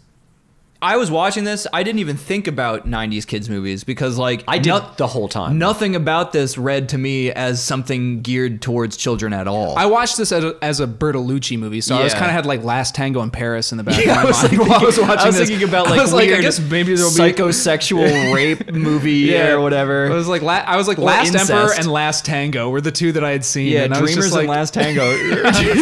I was like, somebody's got to get fucked by the end of Yeah. this. I don't understand. I mean, that was what I went into it thinking, Yeah. and then I kept with the the sort of storybook sequences with Keanu. Right. I kept thinking of A Little Princess, which is I haven't seen that. which movie. is a great movie. Yeah. Scorching hot take. Alfonso Cuarón, good at making movies. good. Ichirama Tambien, one of my all-time favorite films. Yeah, Love this guy. A Little Princess was one that I actually saw as a kid and was Really? like, this is good. And then I revisited it, I don't know, maybe like 5 years ago, and was like, oh wow, yeah, it's great. Still good, baby. And like Lubezki shot it and everything. Like nice. Yeah, so they got like a good team working. yeah, on it. like a really like wonderful children's film, Mm-hmm. and that does have these like flashbacks or like storybook sequences to like. Would you say that A Little Princess basically does what this movie's attempting to do, but is the good version of it? Well, there's no. It's a hard one There's to no say. Buddhism. There's no There Buddhism, is- but all I mean by that is that the little girl. I mean, you've seen the movie, I haven't, so I might it's be all speaking set out in of like turn. an orphanage. It's at an orphanage. It's not like she's going to India. Does she learn like her life lessons through these stories, though? Is that what the movie does?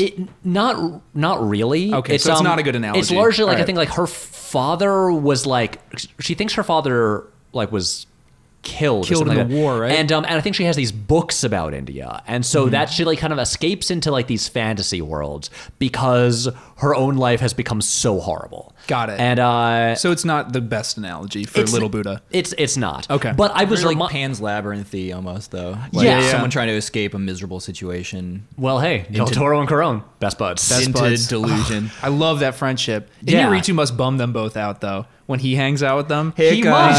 just has a huge scarf around his neck, and he's just like, well, it's like they're in the middle of the summer just trying to hang out, All like of a have a sudden you barbecue. just hear the Ryoichi Sakamoto music starting to go. It's like, Oh, he's coming. Oh Hey, shit, guys, Is that Bibo no Azuara or whatever? Like echoing in the background. Alfonso, you did an 8-minute take. Well, I did a 120-minute take. Yeah. Also, my film is about human suffering. Suffering. It is a comedy only on the surface level.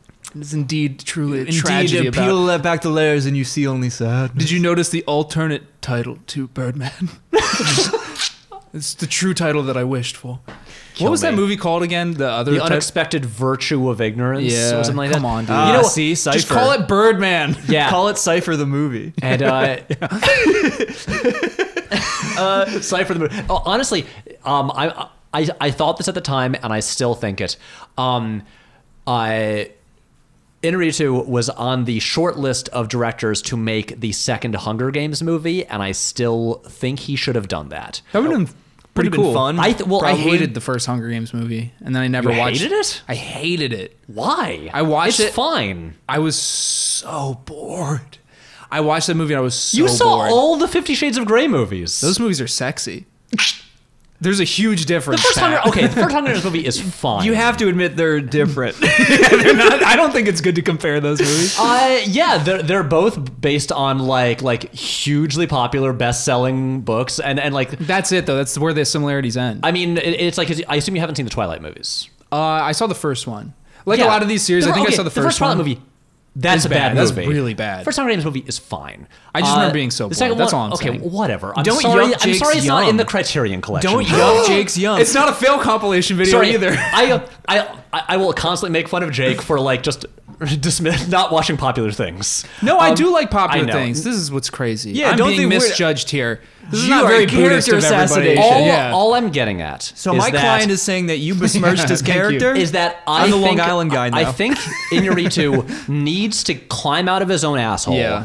and make like a populist film Yeah. where because he keeps being rewarded, from my opinion, making things that suck to watch. Yeah. I think The Revenant is just like Revenant like- is hilarious. We talked about no, this. You like it. No. We I think we all agree, like The Revenant, or me and Matt at least, where The Revenant an hour in suddenly turns into a comedy because it it gets does. so excessive. it just breaks some barrier breaks in the breaks audience. in I your think brain. the bear scene is unintentionally funny, and then especially the part where he falls off a cliff. Oh my That's god. where it really breaks. funny. That's where it breaks and But, suddenly just gets funny. But it's just like I think he's very skilled at certain things, and Mm-hmm. I think and he's putting all of that skill to work.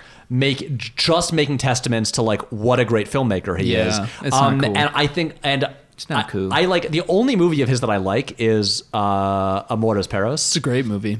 Yeah, I remember liking Babel when it came out. I liked it when it came out. It's heavy. I haven't man. seen it It's in a too while, though. heavy-handed. and I'm sure it probably is. Yeah, like revisiting it's because all his movies, because he just keeps piling it on. Yeah. and he can't stop. And It's like imagine if Hideki was like a sap, like a sentimental sap. Yeah. It's just like these like miserable thought experiments about like one specific shitty thing, but then without even just like the weird clinician philosophy aspect of Hideki, it's just like you know what I mean? That's the thing, like Hideki will make a movie about like one like sad miserable thing. Yeah. And Inarritu will be like, yeah, but what if it was about like 7 miserable, depressing things what happening if it was all like at the same time? the whirl. And they connect. Yeah. Or even like Birdman annoys me because I feel like on paper that is like a fun dark comedy about just like the behind the scenes stuff with this like self-indulgent play. But then that wasn't enough for him. Yeah. He had like But it ain't enough. making that movie all as one shot serves no purpose. It serves no purpose because doesn't. it would make sense if it all stayed in Michael Keaton's perspective, but it leaves his perspective and just like continues being one shot while it goes over to like other characters having their own stuff going on. I'm like, you're only doing it's only one shot so that he could prove that it's all one shot. Yeah. My favorite part of But if he had made a Hunger Games movie, Yeah. he would have been required to work within these certain parameters Yep. that I think would have he would have put all his skill to work, but Yeah. in service of something that was not just his own like masturbatory exercise. Yeah. And it would have been his most entertaining movie. And that's what he needs to do. But Yeah. you know what? No, he made The Revenant, and somehow it still made $500 million, which blows my mind. So he's just gonna keep making these movies. You're so that mad. annoy me forever. All I'm saying is that I Yo, bet we got you. Pat heated. Yeah, we did. I did not expect that. All I'm trying to say is that I bet when like Guillermo del Toro and Alfonso Cuarón hang out without Iñárritu, they talk some shit behind his back. Of They're just course. like, dude. Man, now we can finally just cut loose and Dude, like let's just have a couple laugh little bit. cervezas Yeah. and just Yeah. fucking chill. Yeah, because you know what? Because Alfonso Cuarón made a Harry Potter movie. Yeah, exactly. He wasn't Yeah. too good for that. He did a Harry Potter, which is like at the time the currency of the realm was Potter. You know what I'm saying? Yeah, that's true. Birdie bots and freaking wands and the Bale was like- Rock. I don't even the Balrog. Is that what you just said? That's it. It's just Get like your references straight, bro. It was like- a joke. I know. I was also joking. exactly. That's okay. So my favorite part of this movie was Okay, wait. don't know. And You're don't- the Patrick of the podcast don't now. but don't acknowledge it and make it okay. Is the best part of the whole movie is when the triumvirate of little kids are like doing their fun little gangs, like, oh, look at this odd grouping Yeah. of like the three parts aspects of the previous llama. Yeah. But like they go and they have basically they like trip balls and have a hallucination where they see the Buddha during like the trippiest like part of probably my favorite part of the whole movie. of like the story of the Buddha, which is like basically the Buddha's version of the wandering in the desert that Jesus did, where And, like the temptation by and the, the devil. temptations. The equivalent of the devil. what is the Yeah. name of that freaking demon that's trying to get him to like have sex or drink I don't know. That water? was crazy. Yeah, let me look up in the movie. real Mr. quick. Research. But this is where this is where the visuals just become really fun. You get I mean, that the whole image will show you of the dopey smile. Right. But that whole- Mara is Mara. a demon representing the ego. Okay. And But that is like the equivalent, the satanic equivalent, I suppose. Got But you. that whole like army, Yeah. with like their flaming arrows, Yeah. that like arrive like out of the mist, Yeah. that Keanu is just like sitting there staring down. cool. Honestly, it reminded me of Bram Stoker's Dracula. It Oh, did. yeah, sorta. It did. Yeah, and I feel and that's what. This is where Storaro really gets to cut loose. Pat, and tell just, us a Vittorio Storari, if you will, about this cinematographer for Little Buddha. I mean, Yeah. I could, but Matt, did you want to keep talking about this section? Oh, sorry. Yeah. Oh yes. Just that it was my favorite, and that I thought some like this is what made me think that the opposite. You know, after watching it from you, which was like, while narratively it might have been more fun, more sensible and coherent if like the family was emphasized. Part of me was like, I just want some like straight up like mythologically psychedelic just telling of the Buddha tale in like by like a big budget, like because they do that with like the Monkey King and stuff in like Chinese myths. Like there's a lot of like Yeah. funding for like these weird live action like bonkers movies for that kind of stuff. Yep. And so like yeah, so like then you have these women that try and tempt him, but then he like is not having it, and then they get like turned into like ashes, and it's actually pretty creepy. Like the visuals for this Mara whole like sequence destroys are them, and he gets wild. pissed, and then like you know he pulls himself out of this like pool of water and has that architect line. Yeah. And then like a whole army tries to That's shoot also him. very impressive, just like him pulling himself out of this water. And they have this one shot, and I was trying to figure out how they did it, where the camera moves and Keanu is like holding him like a duplicate of himself by the arm. It's pretty And- good. Yeah, for the time. It you know? is, which is funny because there is. Matt, I'll let you get back to what you were saying in, like momentarily. There's this one insane early '90s example of like crazy visual effects. Yeah. Where you have this one monk in Seattle explaining this dream that he had, and you have this house materializing, and it just I forgot about this. it's just like this like there's like no house, and then you see this like wiggling shape in the air, and then it becomes a house. Yeah. Well, you also have the wild, corny ass effects of at some point Keanu is just sitting and Mara has created a giant ocean and he's shooting fireballs at him and they're being like It's the same scene. they're being deflected. Yeah. And it's just like it looks terrible. It's very funny. But it's fun. That one Yeah. to me didn't seem as terrible because it was just like that's all they could do at the time, but it was still like being done with skill. Right. Like the whole like, you know, Wiggle weird house. dream house appearing. That seemed like a thing that like again, this is the same year as Jurassic Park. Like that's just Yeah. like We had like, the technology. Like even like the design or like the idea of what they wanted to happen would never look good. It was just Yeah. a stupid visual idea from the very beginning. Yeah, Yeah. that's totally on Bertolucci's shoulders for being like that. Yes. But so this was my favorite part. This had some of the funniest Keanu moments. This was had the most comedy and visual like engagement for me. And this was Right. this is so deep. This movie, like, I can't emphasize enough. It's 2 hours and 20 minutes. It's very so long. long. The Australian cut. The Australian cut. Yeah. Which is mostly probably because they just held on that fucking sunset and the bowl in the water, which took too long. By the way, there's a bowl in this movie, but it's really not worth talking about. Yeah. Let's just But leave just the bull that out of sentence alone makes sense, right? There's a bowl in this movie, but it's not worth talking about. I think it makes sense. So yeah, like that's where you get like the end though, kind of like Keanu. He becomes the Buddha. He has a big, emanating sphere of like light come Peace and around serenity him, or and whatever. he's attained. You just attained it. I didn't want to say the joke, but I was thinking of that joke the entire time. Ace Ventura: When Nature Calls. Oh God, there's a great scene in this movie that just kept calling back to that because Ace Ventura in that movie at the beginning, he tries to save a raccoon In a parody of Cliffhanger, right? Yes. Yeah. Yep. And the raccoon falls into its death, and then he renounces, all earthly worldly- goods yeah. and retreats to a Tibetan monastery, I guess. I saw this movie once as a child, and this is like all that and the rhinoceros scene. That's all I remember from the movie. But like one of my favorite jokes from that movie is literally what you just said. There's like a scene because the joke is that the monks all hate Ace Ventura. Ace Ventura. and they want him to out, but they fucking can't leave. because of their like vows of like being nice. and stuff. So finally, this like reporter shows up and he like needs Ace Ventura to help him with something, the main plot of the movie. And the monks are like, yes, you should go with them. You should go with them. And he's like, but master, I've yet to achieve full spiritual and purity, like of oneness or whatever. And the monk just goes, there, you just attained it. And he's like, what? And he's like, just now, you attained it. It's so funny. Like, it's just so dumb. And then he's like, here, take the medallion. He's to like, but I prove-" haven't received the medallion of to signify And he's this like, take attainment." mine. And he's like, master, this took you 80 years to achieve. I don't like it anymore. So stupid. So I did start wow, to... Steve Odekirk, guys. He's genius. It's like we No. like him.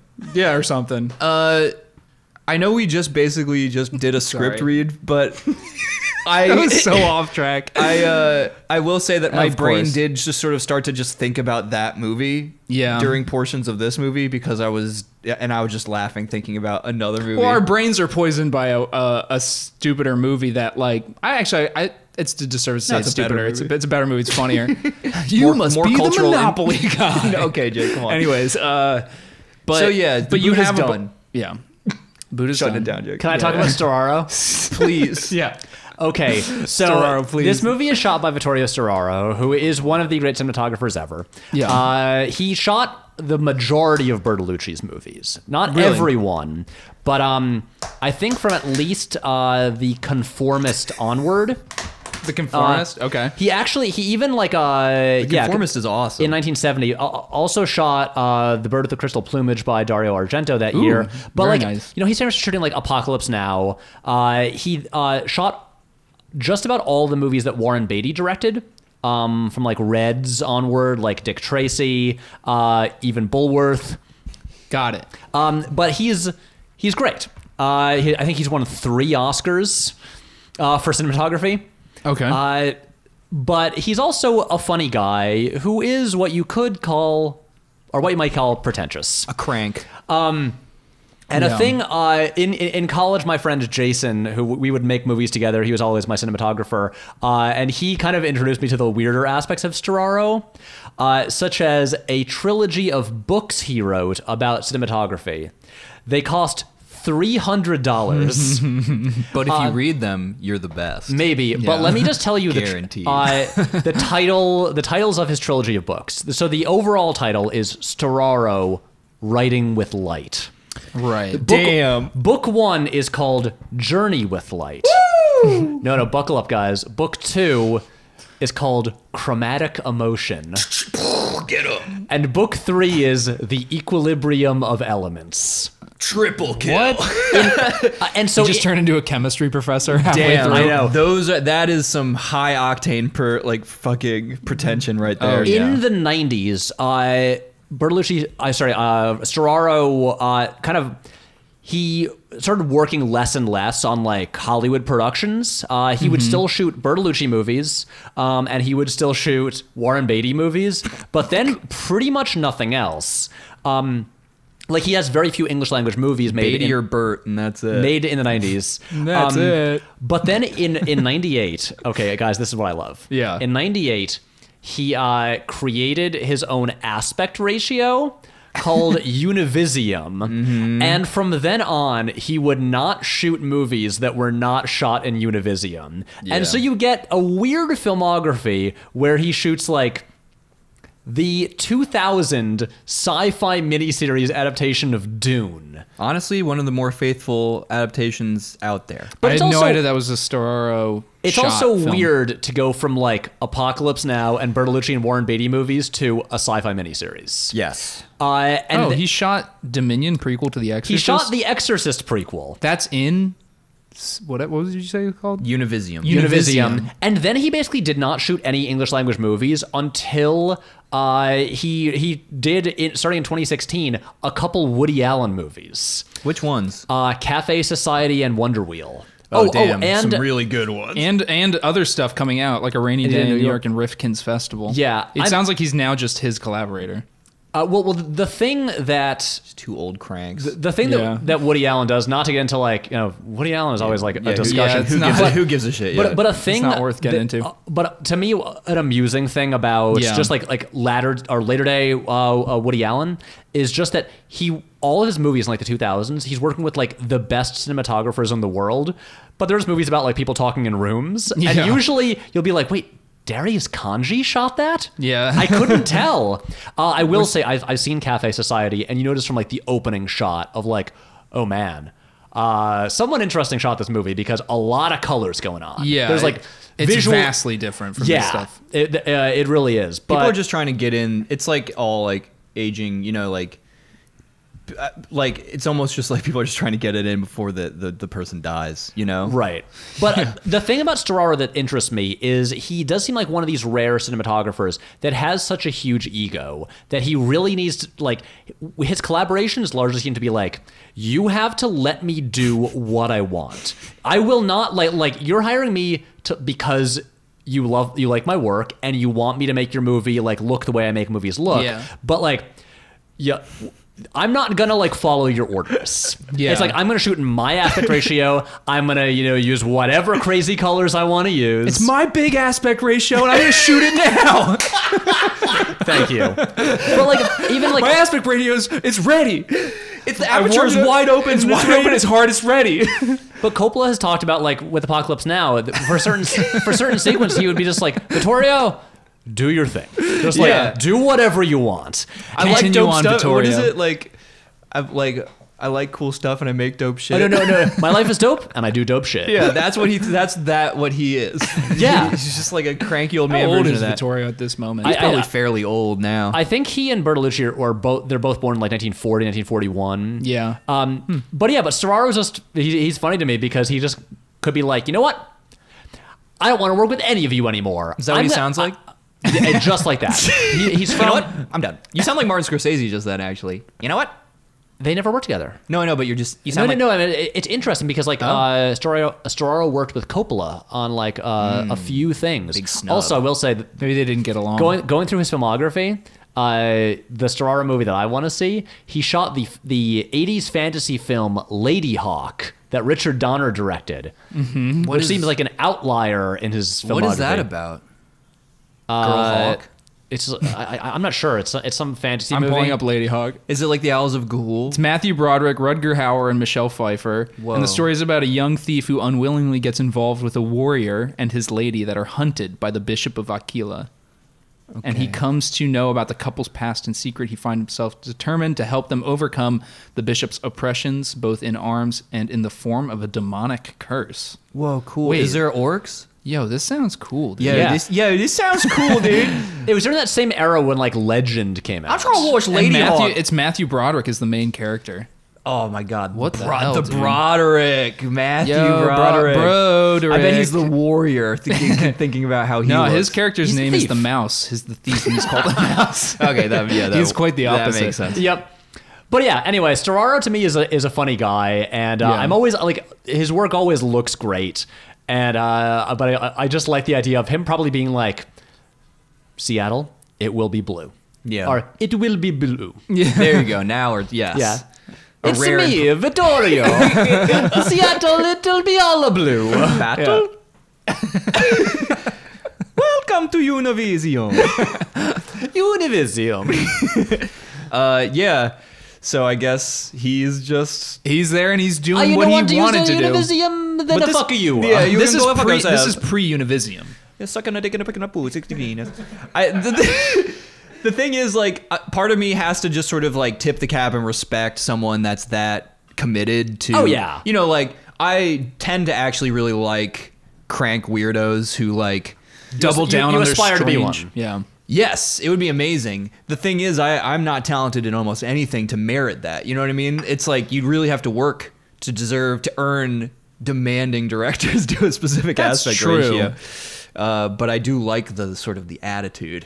Yeah. Just that. I mean, there's a tying it back again. There's almost like a Zen mastery of the work. You know, you put in the hours and Zen, there's like an little Buddha. uncompromising. Yeah, like Buddha. Like little Buddha, like the movie we're talking about, the philosophy. Zen Buddhism. Yes, and Mahayana Buddhism. there is something admirable about an uncompromising, like, just vision to whatever art form or Totally. Or work that's that that's you why do. That's why something like fucking Jiro Dreams of Sushi, why people fucking loved that movie. Because you're literally watching a guy that's taking this thing that we buy, like in little plastic containers, like in a 7-Eleven, and eat quickly. We're watching like a guy Hope like you don't get literally sick. make it its life, not get diarrhea. Yeah. Make it his life's work to like perfect the art of just that one small thing.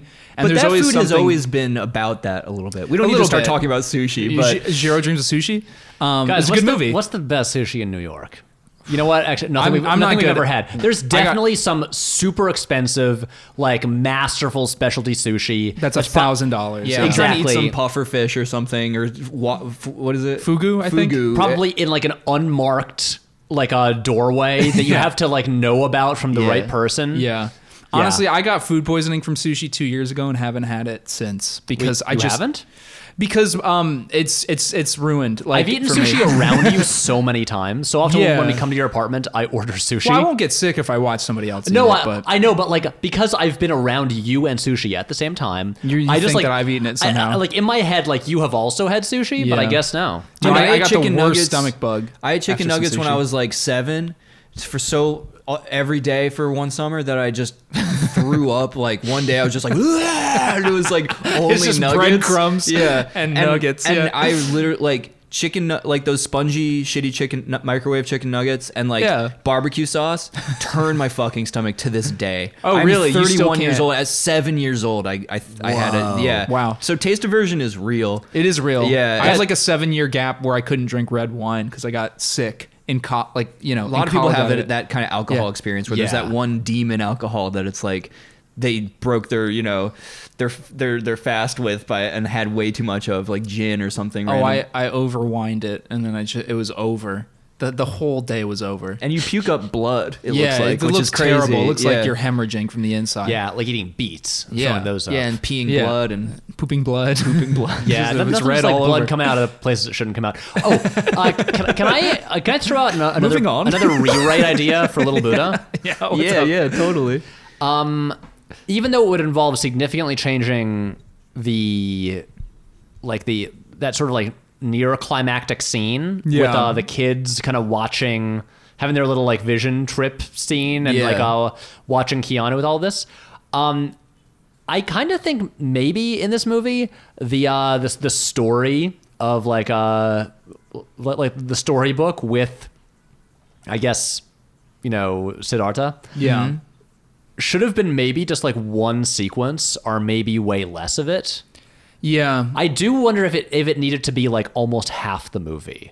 Especially when it's so simplified and it is treated as like, because they're just reading like a children's storybook. Right. It's like a picture book, literally. Yeah, I agree with you. I think there needs to be a separation. The problem is the movie as it stands now, obviously, because it relies on all of the pieces together, what ends up happening is every piece, when you think about the scenes themselves, you're like, that would never hold up on its own as its own Right. movie. You need to flesh it out way more. Well, the weird thing is, like, it seems like the very, like, straightforward, I guess, mission of this film seemed to be just to, like, show the practical application of, like, Buddhism to these people now in this, like, context where it seems they're so far removed from ever needing to consider it, but then how it, like, applies and helps them in their own life. That's, like, basically...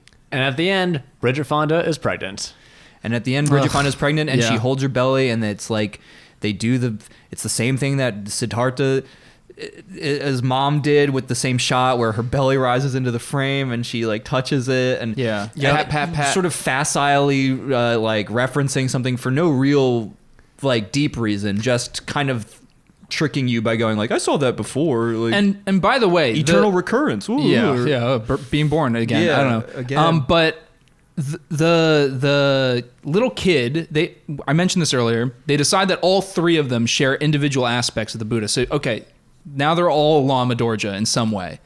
Do they now all three of them have to live in the monastery? No. What happens is they all go back to their respective homes. The little boy is allowed to go back to Seattle with Chris Isaac. Yeah, Jesse just goes back. And then they sort of scatter the ashes of Lama Dorje. Or no, I'm sorry. Scatter the ashes of the one that went to go look for him in the first place. Yeah, the one who meditates to death. Yeah, who meditates to death. They scatter it into the water. But all the kids' takeaway is that they're like, now you know the tenets of Buddhism, go out and be compassionate. I was like, they're not even going to like roll him into working at the Dharma Corporation And just in Seattle or anything And Justin's like that. already like a nice kid. Yeah, It's he not wasn't like- mean. Right. I mean, honestly, it feels like, again, this would be a different movie, but I feel like at the end, he should have to make some choice about, like, is he going to stay there in Bhutan or will he return home? Like, give the kid a tough decision to make. Yeah, there's And no tough decisions. Instead, this kid is There's just kind of nothing. like happily going along with everything that comes his way. Yeah. And, his parents are just like, yeah, sure, yeah, you can go to this foreign country now. Yeah. And there are no obstacles. Yeah, and I guess both parents now just agree. They're like, yes, our child, who just what seems like a week earlier we just thought was a normal little boy, is now also the reincarnated form of this Tibetan teacher. Can we also, I just want to point out, because it would be a shame to do this whole episode and not mention it, in one of the early story flashback scenes to like the Right. story of Siddhartha, there's this brief sequence where it looks like a woman is making out with a baby elephant. Oh yeah, I forgot about there- that. yeah. There's a big fake it's elephant. Like, it's like in the Siddhartha's earlier- mother, I believe. Yeah. Can you imagine being the little actor inside the elephant? And there it is.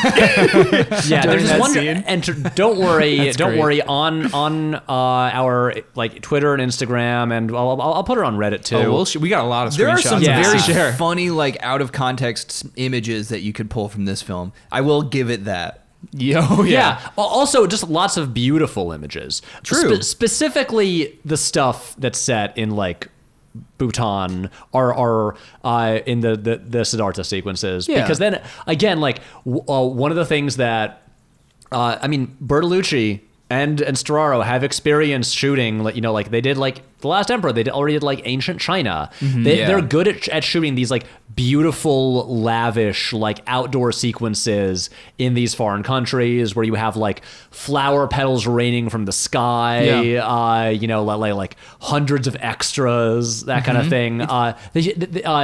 Storaro uses sunlight so well. Yeah. Really So- well, yeah. So yeah, so like it's a movie that looks great.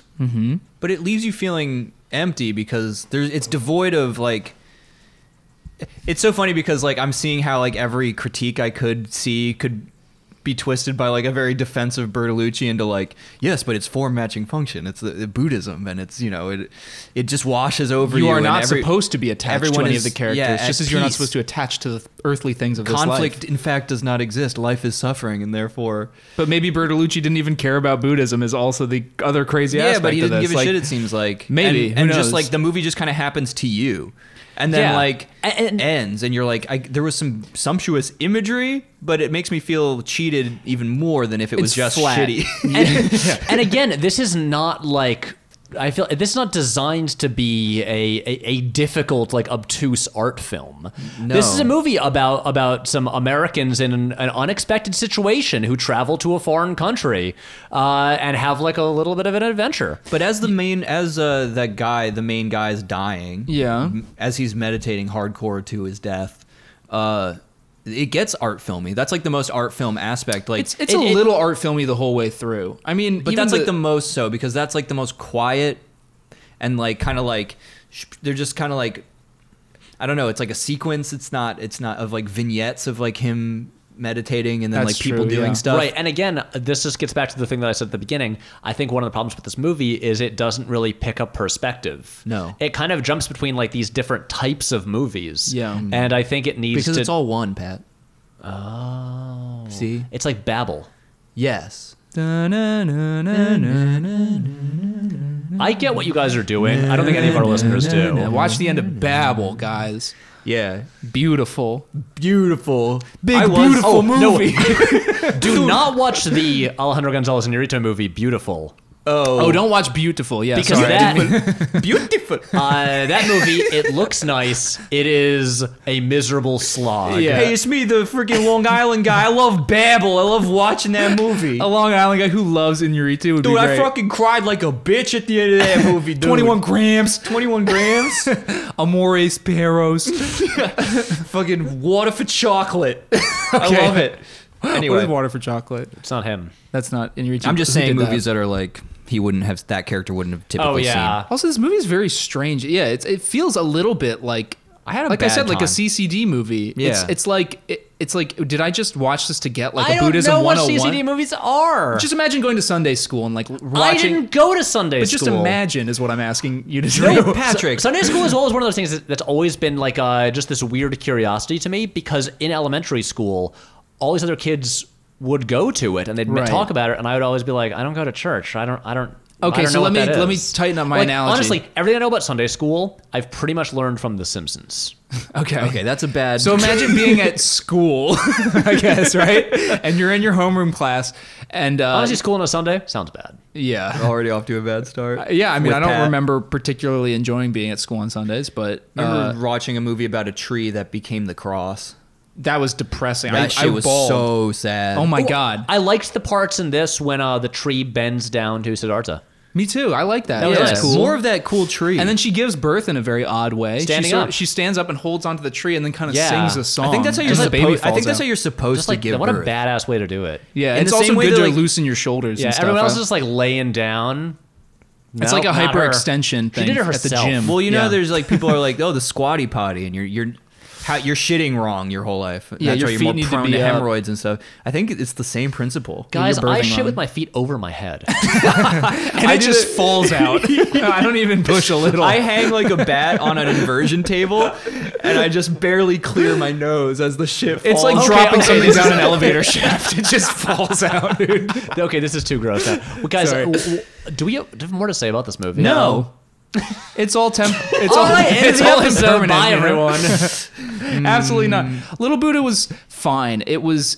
I think it's a bad movie, but there's a lot that, as I was watching it scene to scene, I found kind of interesting at worst and like vaguely enjoyable at best. I but just think it's like it didn't offend me. It's or interesting anything. all the ways that it doesn't work. Yes, where it's yeah. like these are talented people making a thing that I feel like is like broken from the start Yeah. because of their approach to it. Right. And again, it sounds so weird to say, like, instead of being like, you know, a beautiful transcendent Bertolucci movie, I kind of wish this was just like a PG family film from Warner Brothers about Yeah. a kid going on an adventure to Yeah. Bhutan. I wanted a more- honestly call it Adventure to Bhutan. baby Train to Buddha or Bhutan. something. So close to the other movie about zombies. That's a that I good wanna talk movie. about. It is a good movie. Well, the thing is, Just like- watch The Last Emperor. Is Yeah. what I would say. Just Or watch like- Train or to watch- Busan. It's has nothing to do with this at all. not. Honestly, Honestly, it's better. Just watch Jungle to Jungle. Like, fuck it. Yeah. Fuck it, dude. Watch Ace Ugh. Ventura: When Nature Calls. Yeah. Yeah. Or honestly, A Little Princess. There we go. That's the better. That's the better And these analogy. are these are our recommendations. I feel like Yeah. this is a nice place This is to our And watching just don't stop watch talking. anything by Inuritu.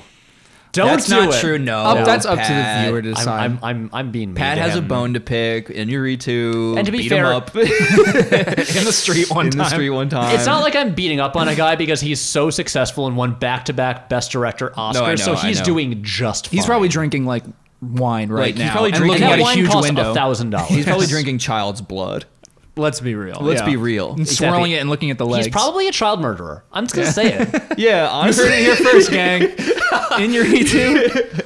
Oh my god. That's what he's doing with that Revenant Crazy money Days right and now. Nights is just Yeah. like, No, hey, this is that's slander. I'm sorry. Can you imagine if we got sued for that? that would be so funny. Alejandro, come on the wild. show. We would podcast Tell us our about Keanu. we would podcast our legal proceedings.